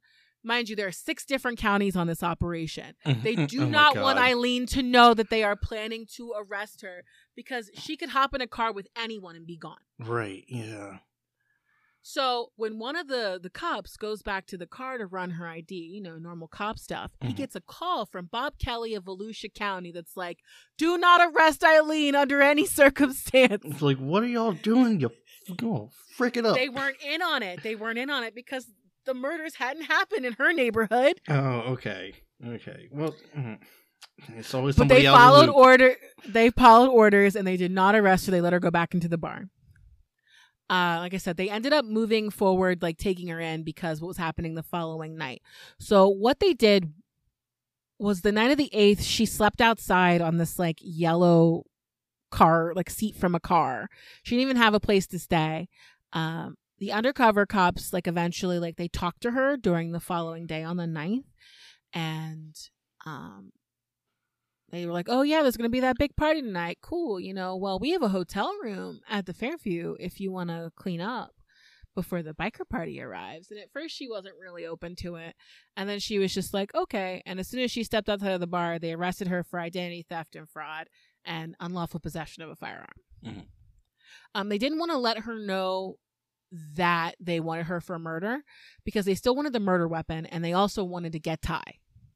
With Eileen in jail, they were also able to take that key from her, that storage key that had all her stuff in it, and look for the things that were missing from the men. Now, that same day that Eileen's arrested, the police go after Ty. They actually have the Ohio, the police. Well, actually, she had left Ohio. She was in Scranton. So they had Scranton police just hold her. Now, once she's done at the police station and cleared of any local wrongdoing, they book a hotel room for her, and they call Jerry Thompson from Citrus County and Bruce Munster from Marion County, who fly up to Scranton with the items from the storage locker, specifically items from Charles Humphreys and Corky Reed. They retie her rights. They're like, you're not being charged with anything, but you're also not being given immunity. And Ty just talked, and she was like, I'll testify against Eileen. Originally, she was like, I kind of knew about Richard Mallory because of the Cadillac. And then she was like, no, well, technically Eileen confessed to me and I told her to stop talking about it. They take Ty back to Florida. And the police are like, listen, we need you to reach out to Eileen. Say you want to get your stuff from the storage locker. Say that the police are bothering you in Ohio about these murders. Because your picture's next to hers. The sketch. Now, when Ty first called her at the police, at the jail, Eileen knew that the phones were always recorded. So she's using code words, and she will not come out and say what the police need to know. This goes on for 3 days. And finally, Eileen is like, listen, just go ahead and let them know what you need to know. What they want to know or anything, I'll cover for you because you're innocent. I'm not going to let you go to jail. If I have to confess, I will. There were 11 calls in all, and to be honest, they are absolutely sad. I think that Ty was speaking honestly when she told Eileen that she was scared. She didn't want to go to jail.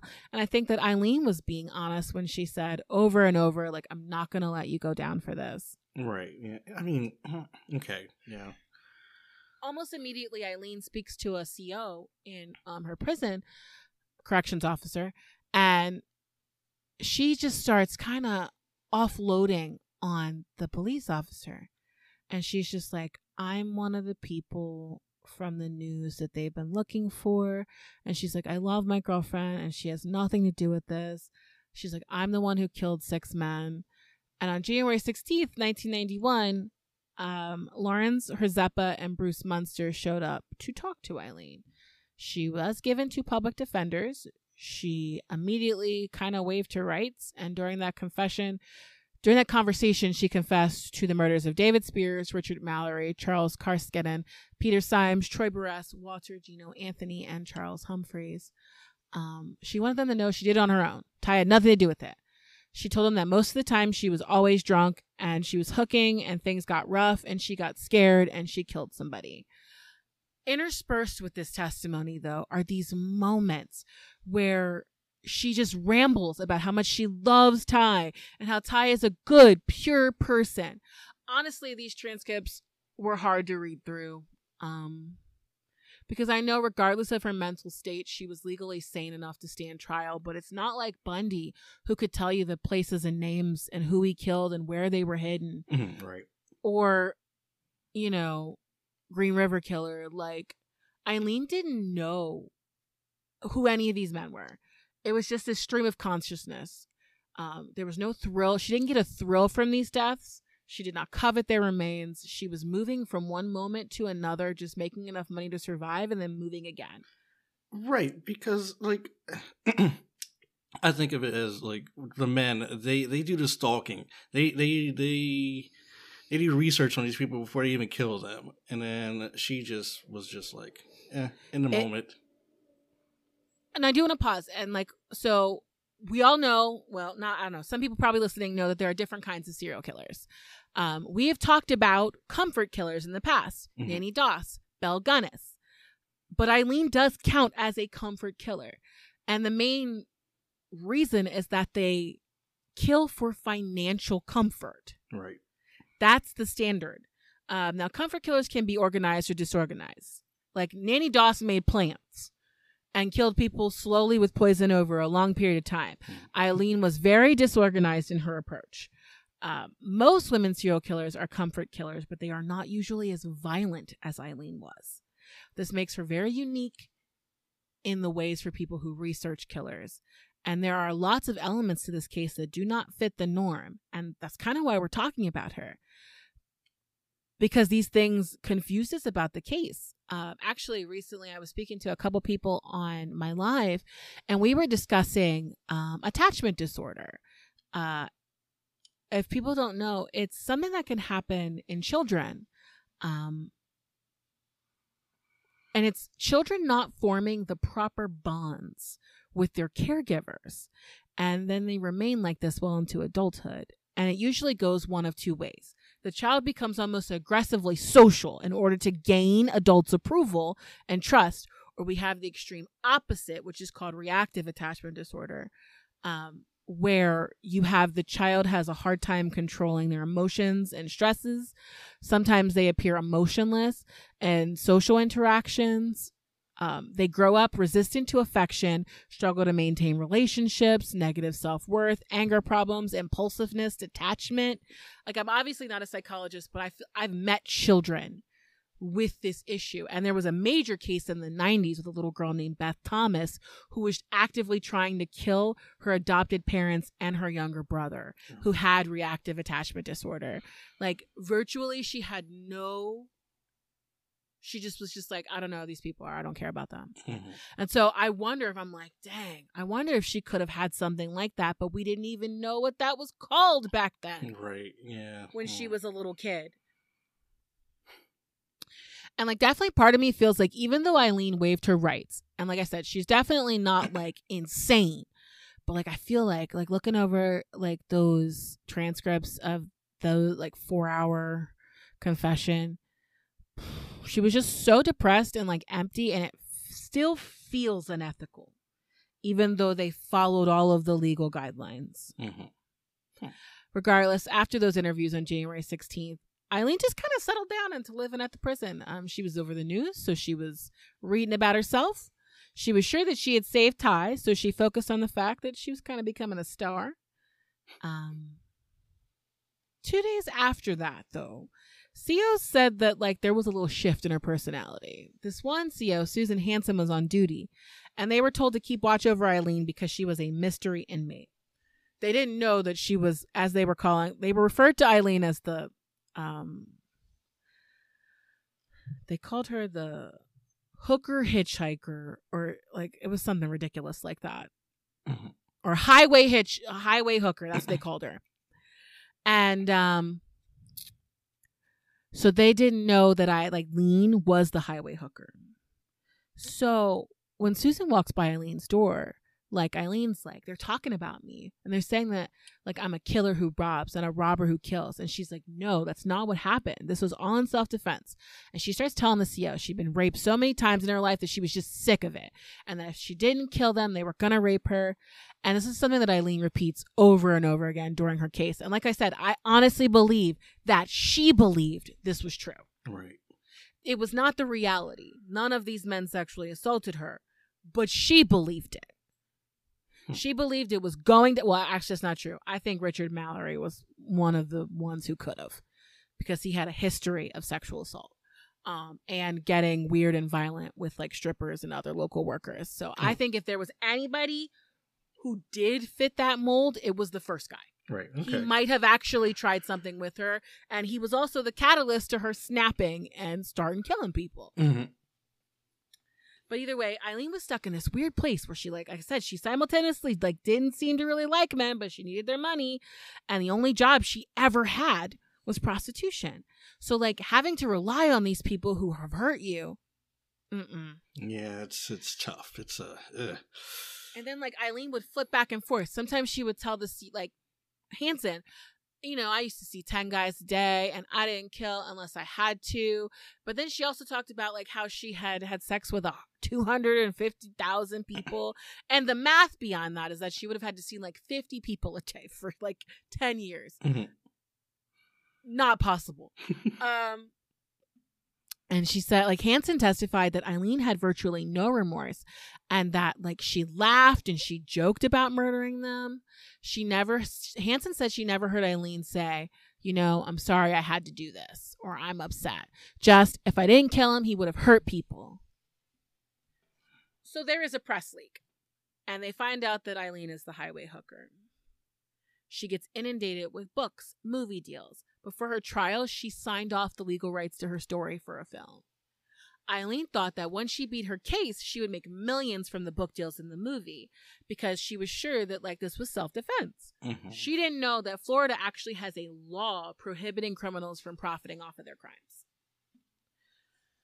So she was not allowed to make any money from anything that we have seen from her in terms of her autobiography, her biography, the movie Monster, nothing. To be fair, though, the movie came out a year after she died, so she was never going to see that money. Right. So she gets indicted January 28th, 1991 for Richard Mallory. Then as February progresses, they add in 3 more, and then they decide to push for the death penalty with Richard Mallory before they have even finished the investigations into the other murder. That trial starts a year later, January 14th, 1992.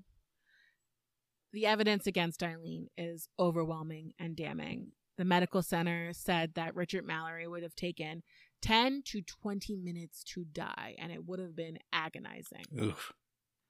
Ty's testimony was important because it contradicted virtually everything that Eileen said.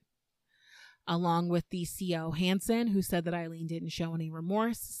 Ty said the same thing. They also pulled in 12 men who met Eileen on the highway and testified like about her demeanor.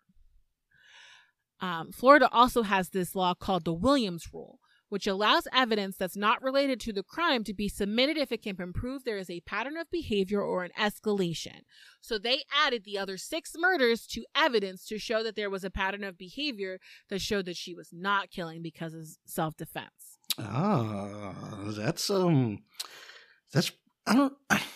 That's pretty good, I guess. Yeah. Now the police showed the video from the confession. And like I said, when Eileen was talking about this, the only thing she was concerned about was Ty didn't do anything. Ty didn't do anything wrong. She's wonderful. She's perfect. She's special. But when she's talking about like killing the men, she's just kind of happily chatting. And that didn't make her a sympathetic defendant. Her attorneys were like, they're going to call you. Like, we're going to call you to talk. But when the other side cross-examines you, invoke the Fifth Amendment. Eileen didn't do that for a while. She incriminated herself on the stand about 25 different times. Oh, God. And she was angry and she was frustrated. And that also didn't look really good for her. Finally, she did invoke the Fifth Amendment and they stopped. But the damage was done. Yeah, she was also...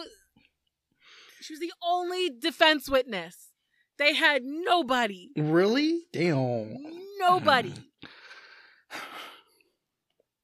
The jury went to deliberate on January 27th. They came back in 91 minutes with their verdict, guilty of premeditated first-degree murder, which is wild because I don't think this was premeditated. I thought it seemed pretty random to me. Mm-hmm. Yeah, exactly. That's what it sounds like. Yeah. As they filed out of the courtroom, Eileen started screaming at them, "I'm innocent. I was raped. I hope you get raped, you scumbags." This is unfortunate because these were the same people who still had to sentence her. Right, yeah. Now, for the defense hearing, they bring in a witness to testify to her mental illness. Loads of doctors say she has borderline personality disorder. They talked about her upbringing, destroying her from a young age. Her defense attorney, during her statement, referred to Eileen as a damaged, primitive child. And, her actual lawyer cried. And she was like, spare her life, put her in prison forever. Didn't matter. The judge remembered that explosion at the court. The jury recommended the death penalty by electric chair. The judge reaffirmed this on January 13th, 1992. I'm going to read you his statement because I'll just read it. It says, Eileen Carol Wuornos, being brought before the court by attorney William Miller, Tricia Jenkins, and Billy Nolis, have been tried and found guilty of count 1, first-degree premeditated murder and first-degree felony murder of Richard Mallory, a capital felony, and count 2, armed robbery with a firearm. Hereby judged and found guilty of said offenses, the court having given the defendant an opportunity to be heard and to offer matters in mitigation of sentence, it is the sentence of this court that you, Eileen Carol Wuornos, be delivered by the sheriff of Volusia County to the proper officer of the Department of Corrections of the state of Florida, and by him safely kept until warrant of the governor of the state of Florida, you, Eileen Wuornos, be electrocuted until you are dead. And may God have mercy on your corpse. That is not normally how you end that. Yes, have mercy on your soul, right? And so it actually caused an audible gasp from the courtroom, and people weren't sure whether he'd said the right thing. Eileen was gutted. She pleaded no contest to the murder of Charles Humphreys, Troy Burress, and David Spears on March 31st, 1982. She told the court she wanted to get it right with God. She made a really bizarre statement to that court that ended with, I wanted to confess to you that Richard Mallory did violently rape me, as I've told you, but the others did not. And then she turned and looked at the assistant state attorney, Rick Ridgway, and whispered to him, I hope your wife and children get raped in the ass. And that's just kind of the duality in Eileen that we've seen throughout this story. Right, yeah. I guess there's something to expect coming from her. Moments of honesty and wholesomeness, followed by defensive anger and attempting to hurt people. Now, Friday, March 15th, she's given 3 more death sentences. She flips off the judge and calls him a motherfucker. Now, it was after the trial that the defense found the past of Richard Mallory. But by this point, she already had 3 other death sentences. So they were like, should we even try an appeal? By the end of 92, she had been affirmed for 6 new death sentences. Oh, God. Inside prison, it was like she'd already given up. She was in Florida Department of Corrections at Broward Correctional Institute until she was moved to Florida State Prison for her execution. Her lawyers did try an appeal, even though she didn't want them to. Mm-hmm. And that appeal was denied by the U.S. Supreme Court in 1986. After Eileen tried to get her court-appointed attorneys to fall back, she eventually petitioned the Florida Supreme Court in 2001 to dismiss her legal counsel. Saying, I killed those men, I robbed them as cold as ice, and I'd do it again. There's no chance in keeping me alive or anything because I'd kill again. I have hate crawling through my system. I'm so sick of hearing this she's crazy stuff. I've been evaluated so many times. I'm competent, sane, and I'm trying to tell the truth. I'm someone who seriously hates human life, and I'd kill again. Her lawyers are like, she is not competent to make a request like this, but the court agreed. During her time on death row, she was there with a couple other famous faces like Judy Buenoano, who had been on death row since 1985 for poisoning her husband and drowning her disabled son and planting a bomb in her boyfriend's car. Judy was the first woman executed on Florida on March 30th, 1998. There were other people too, people who got their sentences commuted or reversed, but Eileen didn't want that. By the time of her execution, she was 46 years old, and honestly, a very hard life had added a decade to her looks. She was still the same petite woman, but she had been stretched so far that by the time she was in prison in 91, there wasn't a lot left in her. Not a lot of fight anymore. Death row cells don't have bars. There's a metal door with a hatch to dispense food and medication. She had one tiny window that looked at the parking lot. Oh, damn. Her cell was that like soft Baker Miller pink that Alexander Shoss told the prisons in the 60s would decrease violent, aggressive behavior. Mm-hmm. Maybe it worked. I don't know. Eileen didn't really rage in her cell. She read books about self-help and enlightenment. She wrote letters to Arlene Prowl, this horse breeder who saw her in the paper and told Eileen that she needed a mother. And so they referred to each other as my adopted mother, my adopted daughter, even though Arlene was only 13 years older than her. She wrote to her friend, Dawn Botkins, from when they were little, her only childhood friend. That would be later turned into a book called Dear Dawn. She spoke with authors, journalists. She and Christopher Barry D would work on the autobiography Monster, My True Story while she was in prison. She made the deal for the movie. I think she really wanted people to know her story. She told the Orlando Sentinel at one point, "I'm not a man hater. I'm just so used to being treated like dirt that I guess it's become a way of life. But I'm a decent person." Ultimately, Eileen spent 11 years and 4 months in virtual isolation waiting for her execution, pretty much begging the state to hurry up. There were still occasional outbursts. Like in 2002, she accused the prison of putting dirt and things in her food. She said the prison was trying to make her kill herself, that they wanted to rape her. She said there were strip searches, handcuffing that was tight, people kicking her door, constant window checks, low water pressure, mildew on her mattress, and that some of the COs catcalled her. Mm. Her last week alive, she did a bunch of interviews with Nick Broomfield. Now, he had done a documentary on her in 1992 called Eileen Wuornos, The Selling of a Serial Killer, and he was actually one of the few people that Eileen trusted because Nick believed that her case was mishandled, and he released the second documentary, Life and Death of a Serial Killer, like to counter what the reports, like the courts reported. Right, okay. Both of those films were actually used to make the movie Monster in 2003. Her conversations, though, that week before she died ranged from sadness, complaining about the prison, feeling like she was tortured. At one point, she even yelled at Nick, "You sabotaged my ass, society and the cops and the system. A rape woman got executed and was used for books and movies and shit." Later, Nick and Dawn would talk, and they realized that Eileen was really talking about the society that we live in and media using her. Mm-hmm. Now, September 20th, they wake her up, they get her dressed, move her to the execution site. The route from Broward Prison was ironically the same highways she had worked and killed on. I-95 to the Florida Turnpike, west of Wildwood, up I-75 to Gainesville.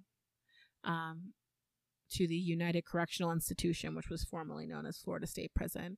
She was held in a special security cell, lit 24 hours and watched 24 hours. It was honestly more of a cage than anything else. She declined to speak to a priest or a chaplain. She denied her last meal, asked for coffee instead on October 9th, 2002. She was supposed to be killed by electric chair, but in 2000, Florida had brought in lethal injection. On the day of, she didn't fight. She walked to the execution chamber calmly, and her last words were, "Yes, I would just like to say I'm sailing with the Rock, and I'll be back like Independence Day with Jesus. June 6th, like the movie. Big mothership and all. I'll be back. I'll be back." Mm-hmm. And she died on 9:47 a.m. She was the second woman in Florida and the 10th in the U.S. to be executed since the United States Supreme Court restored capital punishment in 1976. She was cremated as, per her request, Dawn scattered her ashes at a secret location in Fostoria, Michigan. Eileen had one other request, that Natalie Merchant's song Carnival was played at her memorial service. That album was something that she had listened to a lot on death row. When Natalie heard about it, she was like, "Oh, you can use that song in the ending credits for your movie, Nick Broomfield." Oh. And when Nick sent her the film to watch, she said it was too disturbing. Oh. And Natalie, no, like she just said that, like, you know, Eileen had a really hard life and this is like terrible to watch. But she also said it was very odd to think of the places my music can go once it leaves my hand. If it gave her some solace, I have to be grateful. Oh, okay. Ultimately, they decided that she had borderline personality disorder, antisocial personality disorder. She's very famously known for scoring 32 on the psychopathy checklist, in which the highest score was thought to be a 30. Oh. Honestly, I don't know if somebody like Eileen would exist in today's world. I worked in childcare for 10 years. I met kids with a multitude of disorders and mental illnesses. And in today's day, we have a lot of resources for children. Like, kids do fall through the cracks, but like, gosh, one of the horrible details I know about my work based on that work is that like the current rate of sexual assault in the US for children is 28%. This is the lowest it's been in decades. That's so terrible. In the age when Eileen lived, it was much, much higher. We have brought it down to that 28% based on teaching parents and anybody who works with children how to spot things before they become things. We are very far from fixing the issue, but like, we're teaching kids about agency, autonomy. Right. Yeah, we got, you know what? It's funny. We got our kids this book, and it's about, you know, how people, you know, how you're not supposed to be touched by anybody, basically, and how, you know, my parts are my parts, and I don't share those with anybody, and stuff like that. It's a really good book for, you know, teaching kids and stuff like that, so they know that, you know, you're not supposed to be, and if anything happens like that, you do speak up and, you know, tell someone that you trust. Yeah. It's wild that we have to teach this, but that we have the evidence of decades of not teaching it. Right, yeah. Leaving our kids vulnerable to abuse. Honestly, I don't know where I sit on this. If she should have gotten the death penalty, or if they should have given her a chance to get therapy and medication and see if she could live a different life. Like, I don't know. All I know is that, like I said, after I looked through all those transcripts, I was just overwhelmingly sad. Yes, this is a bummer of a story, Brittany. I know, it really was. I gotta ask, what happened to what's her face? Ty? Yeah. After all this, did she not visit Eileen at all? Like, did she not have visitors at all? Because, like, I mean, well, she died at 43. Oh, okay. Wait, no, wrong Ty. At 43, or let me see, Ty. Because I'm just like, well, she kept your butt out of jail. You, like, the least you do is like visit her. Yeah.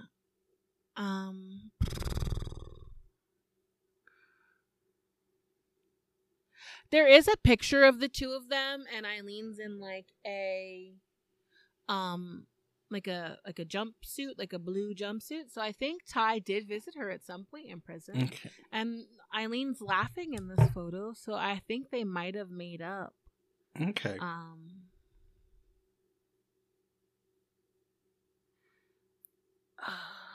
But they said, nope, never mind. Till the date of Eileen's execution, Tyree Moore did not pay her a visit in jail.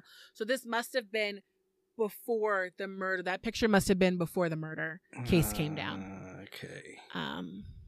Yep. After the trial, she became reclusive and lived a very secretive life and moved back to Pennsylvania with her family. Okay. So, nope. You're right. She did keep her ass out of prison, but there's no honor among thieves. Okay.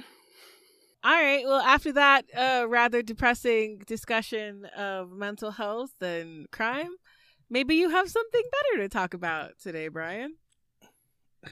I do. Actually, I was waiting for my notes to pop up, and goodness gracious, my computer's slow today. I understand.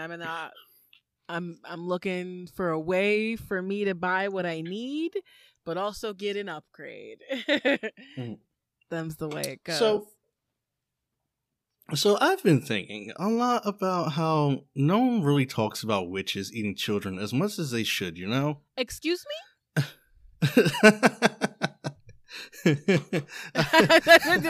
Witches eating children? I just want to make sure we all heard that.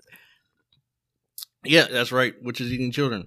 No one talks about it enough. Like it's not one of the cautionary tales you hear anymore about. I didn't know that witches eat children. I'm pretty sure the only one I know is Baba Yaga, and I thought she wasn't a witch. I thought she was another kind of creature. Okay. Well, I thought she was just a hag, and like in D&D, hags are different than witches. Because of course I know Dungeons and Dragons more than anything else. We're not talking D&D today. All right. So all normal people care about when it comes to witches is that they'll get hexed, or they'll raise the dead, or maybe commune with some type of dark lord. Who fuck knows? Which are all true. This happens sometimes with witches. I guess, but what's also true? Mm-hmm. Witches can be fickle. Okay, they may want to eat someone 1 second and then turn around and help someone else out. What's up with that, right? Was the lady from Hansel and Gretel, was she a witch? Yeah. Oh, I just thought she was a cannibal. Oh my god. I didn't know she was doing a spell. I just thought she liked the taste of children. I mean. Well, god damn it. God damn it, Brittany. I'm sorry. I'm in a mood today. I'm sorry. Anyway, I guess I could just get to what I'm talking about. No, I'm gonna use that clip on TikTok. I just thought she liked the taste of children. Oh my god! I mean, you're not wrong. Not wrong at all. So, a minute for approval of the Midnight Society. This is the tale of, you already guessed it, so again, whatever, Baba Yaga. Okay. Like I said, I didn't know she was a witch. I thought that was a whole different kind of creature. No, it's not a subspecies of witch. It is witch. And to be fair, that's the only detail I know. As Russian, or like in that area? Yep, she's Russian. Well, because my one friend is Ukrainian, and he talks about the Baba Yaga, but... Well, I'd say it's a Slavic. Okay.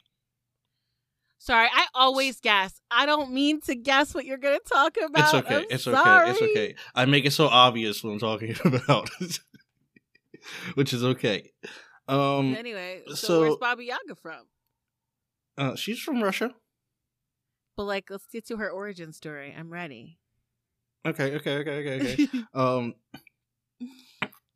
So as many of y'all have already guessed, Baba Yaga is a witch, but not just any witch. I mean, you know how people would describe a witch as being like an old, ugly crone who lives out in the woods that would eat children, when in reality they were just like some hot ass golf girls, just getting high in the woods and communing with nature. Whoa! Wait, for real?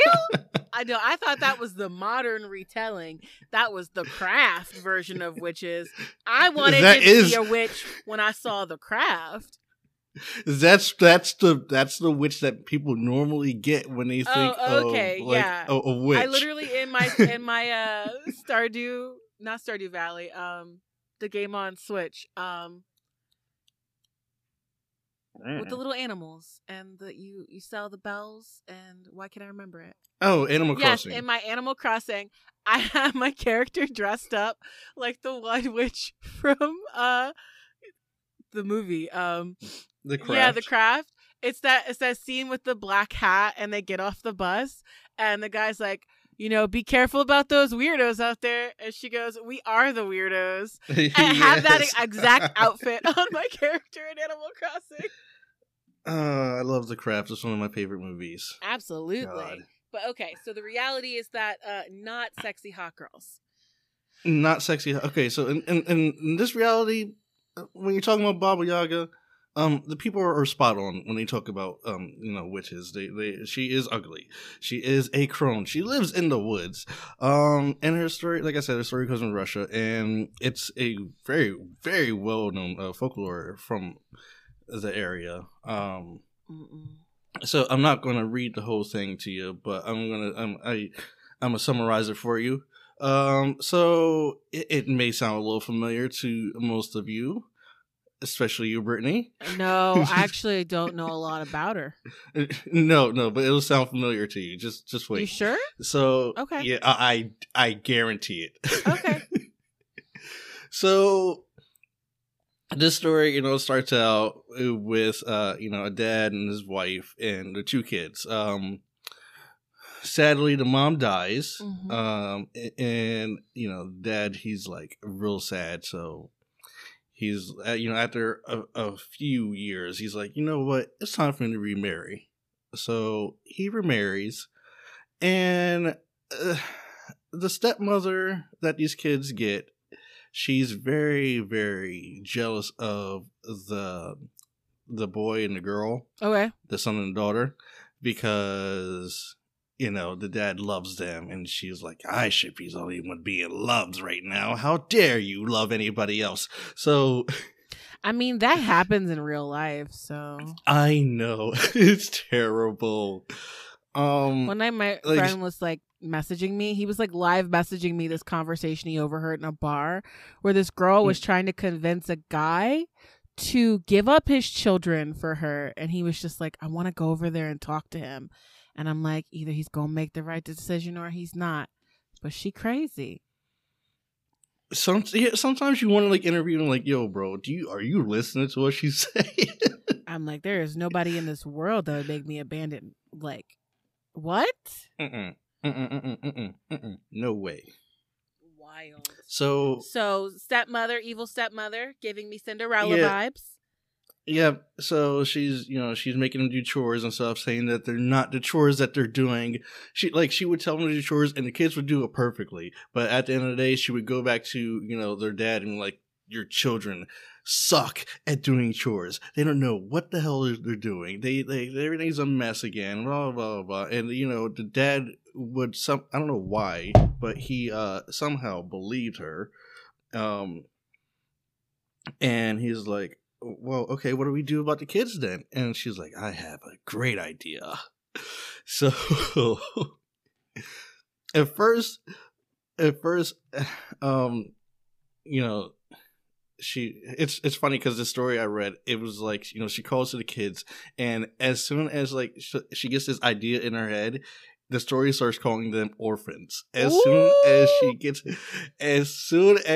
this idea in her head. Did she kill Daddy?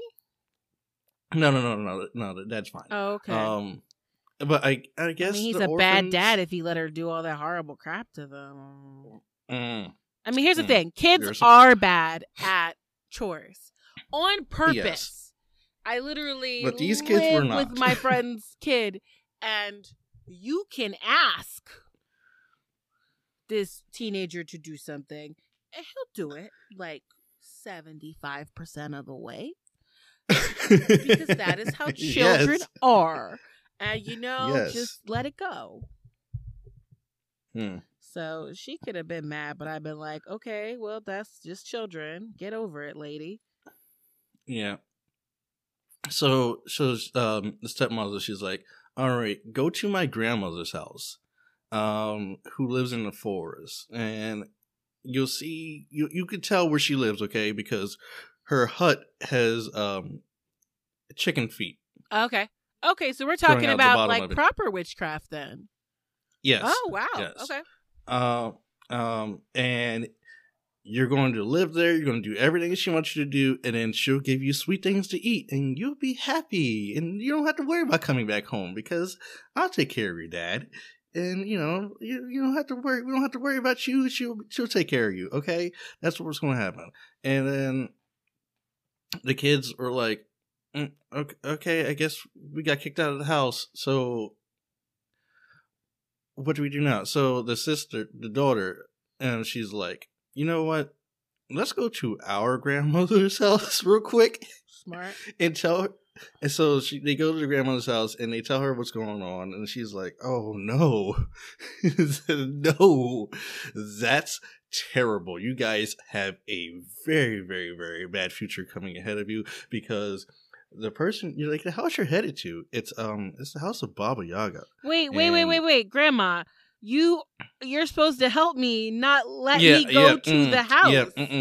Yeah, no, I was reading the story and I said the same thing. I was Wait, like, what the I fuck can't you stay ain't at gonna your let house? No. Dang. The grandma only got one room. I only got one bedroom. I'm trying to get my freak on. I got no time for children right now. God. Trying to get my freak on. Things I never thought I would hear come out of your mouth. Oh my God. I'm in the mood today. Okay. So, somehow we both are. It's just a good day. So she warns them. She's like, hey, just here's what I'm gonna do. I'm gonna give you some of these things, and you take it with you. Just don't eat it though.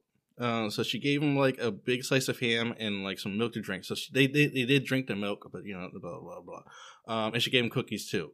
So they get to the house. This is Baba Yaga. She meets them there, and it's like they had to call to the house because the house is apparently sentient as well. Ooh, cool. So yeah, they call to the house and like, "Hey, house, turn around so we can get inside of you," because the house is like facing. I feel like if I have to tell the house to turn around, that's like a very clear sign. Don't go inside. that you're dealing with a witch. Like, I'm just saying, there's some really cool stuff. Like in Magic the Gathering, there's like this cool card where there's like a house that's like a monster.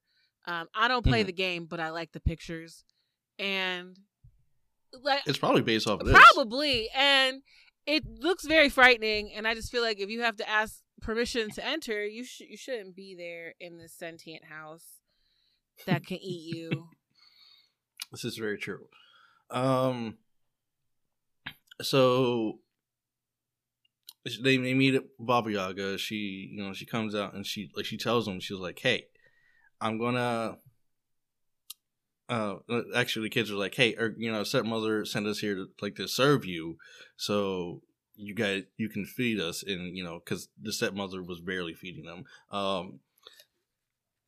And Baba Yaga's like, yeah, okay, that's fine. But hey, guess what? If you don't do these chores exactly the way they need to be done, I will eat you. What is up with people and chores in Russia? It's not, well, to be fair, my grandmother threatened me with stories of skinwalkers. So, there you go. I guess it's just part of history that in ancient times we just frightened children with stories of, you're gonna die if you don't do this thing. Unfortunately. Terrible. Horrible. Oh, God. So the kids are like, okay, I guess this is some type of fair. So they start doing chores, but the chores are difficult. Like they're simple tasks, like clean the tub or okay, or or sweeping and stuff like that. But they are difficult to do because this is a magical house, and of course she wants to eat the kids. So the house is. This would be. It's perfect. This is a really cool story, actually. So the house is sabotaging the children to help its master get a meal. Yeah, basically. Wow. So the witch, I guess you would call them familiars because there are animals. There are rats, there are mice in the house, and there's a cat in the house. But also her grounds are like sentient and alive too. Like her trees are alive, and the gate on her by her house is alive. House Madrigal. Yeah, there you go. Oh yeah, there you go. Oh God, yeah, it's exactly like that. Yeah. Encanto up in here. So the animals, like the mice, are like, hey, you know what? We'll help you out because this house is here to trip you. Is here to trick you. Okay, it's a trap house. Not that kind of trap house. And the girl gives the mice cookies, and then they give the birds that are flying around her house crumbs, and then they give them hints on how to complete this task, and then they talk to a cat, the single black cat that's living there, and he tells them how to get away from Baba Yaga, and she comes home that night and she's like, "Ooh, so you done your chores? Great. Guess what? You'll have even more difficult chores tomorrow. And if you don't get them done, guess what? That's right. I'm going to eat you." Okay. So, doing what the cat said, to get away from Baba Yaga, the kids run away that night, and like they have to like get past like some trees that are trying to attack them. They try to get past like this rusty gate that would have woken Baba Yaga up whenever like or alerted Baba Yaga or some shit like that. And they're very kind to these things that are trying to attack them and kill them. And when Baba Yaga comes home, she's like, "Yo, why'd you guys stop them?" And they're like, "Because they were nice to us. They actually cared about us. And you created us. And guess what? You've been an asshole to us this whole time. And you have not taken care of us. You just let us rust and you let me like not be pretty as a tree and stuff like that. And you never gave the cat food." Like, they're just like, and she's like, "Fuck, okay, well, that's on me, I guess." And then so she, I mean, my bad. So she goes and chases after the kids, and she can never find them because of something the cat told them to do. I guess it was drop a towel, and there will be a river, like a towel. And a river will appear where the towel is dropped, and also drop a comb behind you if you hear her coming closer to you, and then a deep dark forest will sprout up out of the ground, and she won't be able to pass through there. So they did all this stuff. She couldn't find them. She got pissed off, so she went home. And she's like, "Fuck this, I'm going home." So after that, the kids went home back to their dad. Okay, I thought they were definitely going to get eaten. So better ending. Liking it so far. Yeah, the kids went home back to their dad, and they told him like, "Yo, Dad, why'd you let her do this to us?" And he's like, "Oh, I must have been blinded by love or some shit like that." And then he sent the stepmother away, and then they live happily ever after. The end. So yeah, that's the tale of Baba Yaga. That's one of the tales of her and the children. Now, there are other tales about her, mm-hmm. And her description kind of changes a little bit, not a lot. Ooh. But so one thing that stays constant is that her house is a hut that is deep in the woods, and it's very sentient, and it does have chicken legs growing out of the bottom of it. So don't like that part though. It's a chicken house. It's a house. Not a fan of that part. That's one thing. Like when I saw it, I was like, "It's just a chicken. It's a chicken house." That's gross. That's gross. Yeah. But like I said, she is not only like a child eating cannibal witch. She'll help people out as well. If they do some trials for her, and they get them done the right way, and she'll grant your wishes or whatever the fuck you want from her. Oh no, babies, don't do that. Don't make deals with any sort of entity. Fae, ghosts, demons, witches. Like, listen, especially not a djinn. If I just no, I'm not going to my personal. Anyway, don't make deals. Don't do make deals. Don't do it. Don't do it. I won't. People just accidentally signing their whole lives away. Whoops.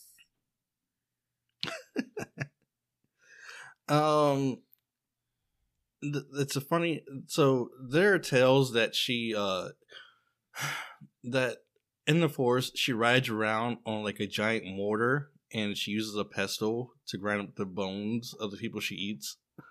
Makes sense. So she gotta get those bones pounded down. I guess it's like it's not a sentient mortar, but she somehow makes it like move. Yeah, she got like with her magic. Yeah, she got witch powers. Yeah, she got witch powers. No wand though. That's a Harry Potter type crap. Yeah, no, but she does have a broom. Okay, we do have a broom, so we are following some of the witch mythos. Yeah, but she doesn't really ride around on it sometimes. But some in other stories, she does ride on it. Does she use it to harass people? Okay, so she uses a broom when she's riding around on the mortar to sweep away her trail, so nobody knows which way she's gone. Because they're definitely not going to remember the way this lady like flew off. No. It's cute though. That's cute. Not. That's kind of like it's adorable. Like there's no way you're gonna remember the fact that you just saw me steal a child. So I'm gonna sweep the dust away. Whoops, it's all gone now. That's kind of adorable. Yeah. Yeah, and then she in another story she does fly around on her broom. Okay. Apparently she has the power to like remove her hands from her body to make them like idle hands and like go run around and do her bidding. Oh wow, there's so much stuff in this story that I am feeling like they just borrowed from this and made other stuff. Everybody like sampled from it. There's literally a movie called Idle Hands. Yes. About a phantom hand that is up to no good. Yeah, possessed by the devil or something. It was something crazy like that. Yeah, it was a long time ago. That was definitely in the 90s. Yes. But yeah, I mean, and honestly, Hansel and Gretel dates back to what? Grimm? The Grimm fairy tales?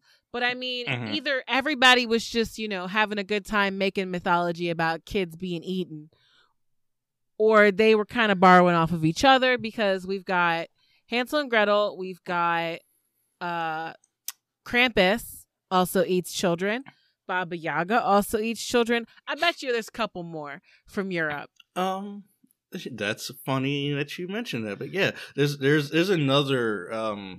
So I got this one off of Wikipedia. Okay. It's called a Yama Uba, and it's from Japanese folklore.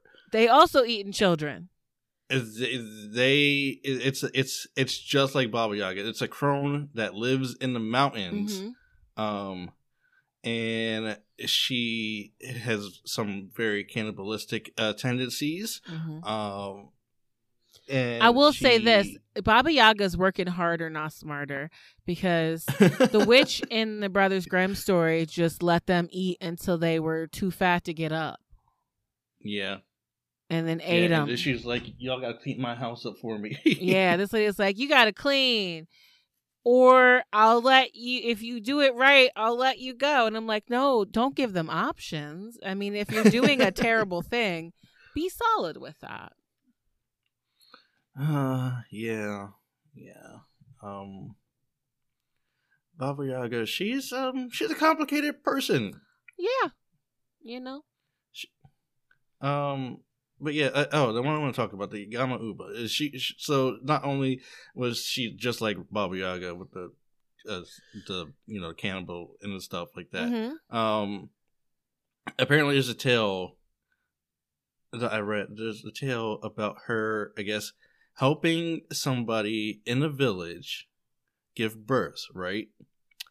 And it was like in a mountain hut, and this lady, she just stumbles upon her. It's like, I gotta giving birth to my baby, and the Yama Uba, she was disguised as like a kind old lady.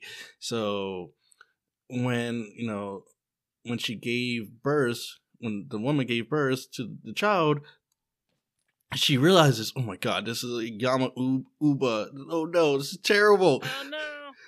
And then she plans to eat the baby, I guess, that was birthed from the lady in one story, and then in other stories she raises the baby as her own. Okay. And he becomes like a famous warrior Okay. which is okay. That's all I got for that. All right. I was reading it, I was like, oh, I mean, Okay, so okay. not a child eater, child stealer. Both. So a little bit Both. Baba Yaga and a little bit Sleeping Beauty. Not Sleeping Beauty. Yeah. The one with the long hair, Rapunzel. A little Baba there you Yaga, go. a little Rapunzel. Like, because she stole that baby and kept her in a Yes. tower her whole life. Yes, this is very true. My God. They all overlap. Yeah. But yeah, it's funny because I saw like references to this Yama Uba, and it, I guess the what do you call it? I don't know. You know Jinx from Pokemon? Okay. Apparently, it's based off of that. The Yamuba?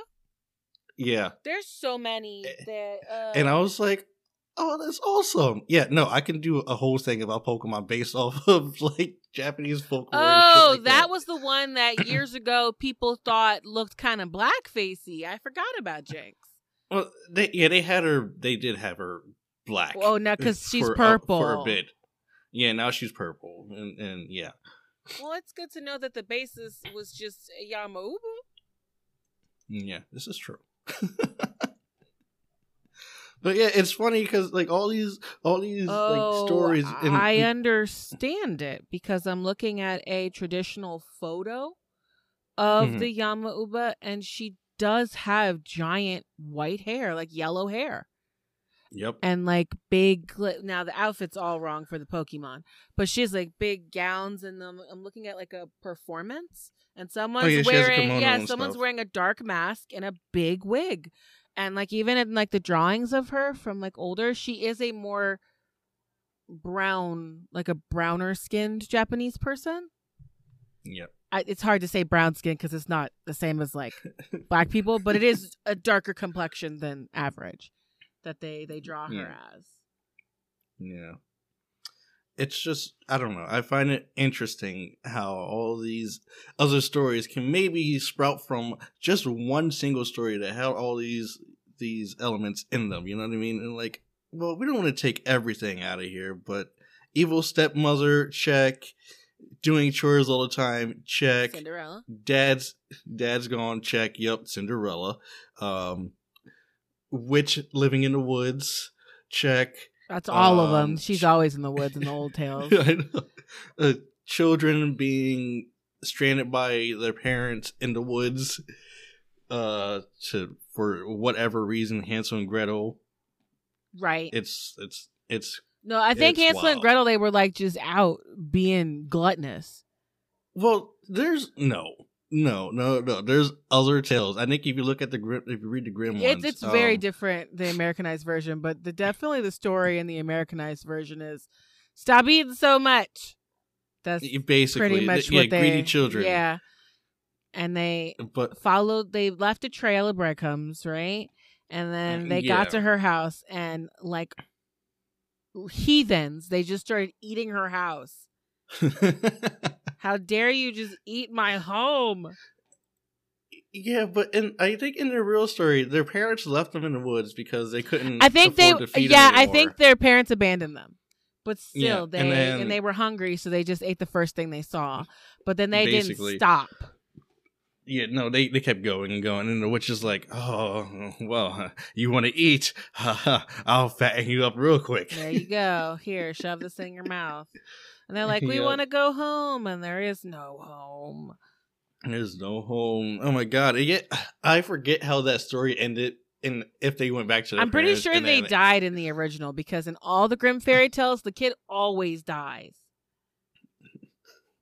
Princess and the Pea, not a pea. It was a knife. She got stabbed. Oh, like the Grimm stories are always, if you do this thing, you will die. Here's an example of you doing the thing and dying. Dying. Yeah, that's like solid. The Grimm original fairy tales, like there was no happy endings.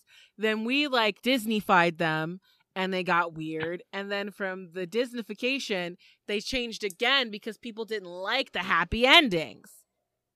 Right. Yeah, they made them into adult movies then. Yeah. Not adult, I mean rated R movies. You know, Yeah, like there was PG-13. a grim horror movie. Yeah. So it's But, wild. yeah. That's what I got today. This was fun though. Yeah, it was. I like talking about it. Put a smile on my face. Everybody listening, thank you so much. Also, to our sponsor we had at the beginning, thanks again. Watch that show because it's wild. And remember that our t-shirts, you only have a couple days to get yourself an Ask Squad shirt or else it's gone forever. So sad. Yeah, if you guys are listening to us now, then you have 3 more days to get it. Only 3 more days. 2 more days. Yeah. No, 30th. No, 2 more days. Yeah, 2 more days to get it. Oh, God. Hurry up. Time's up. Time's up. Thank you so much for listening, and we'll see you next week. Yep. Bye.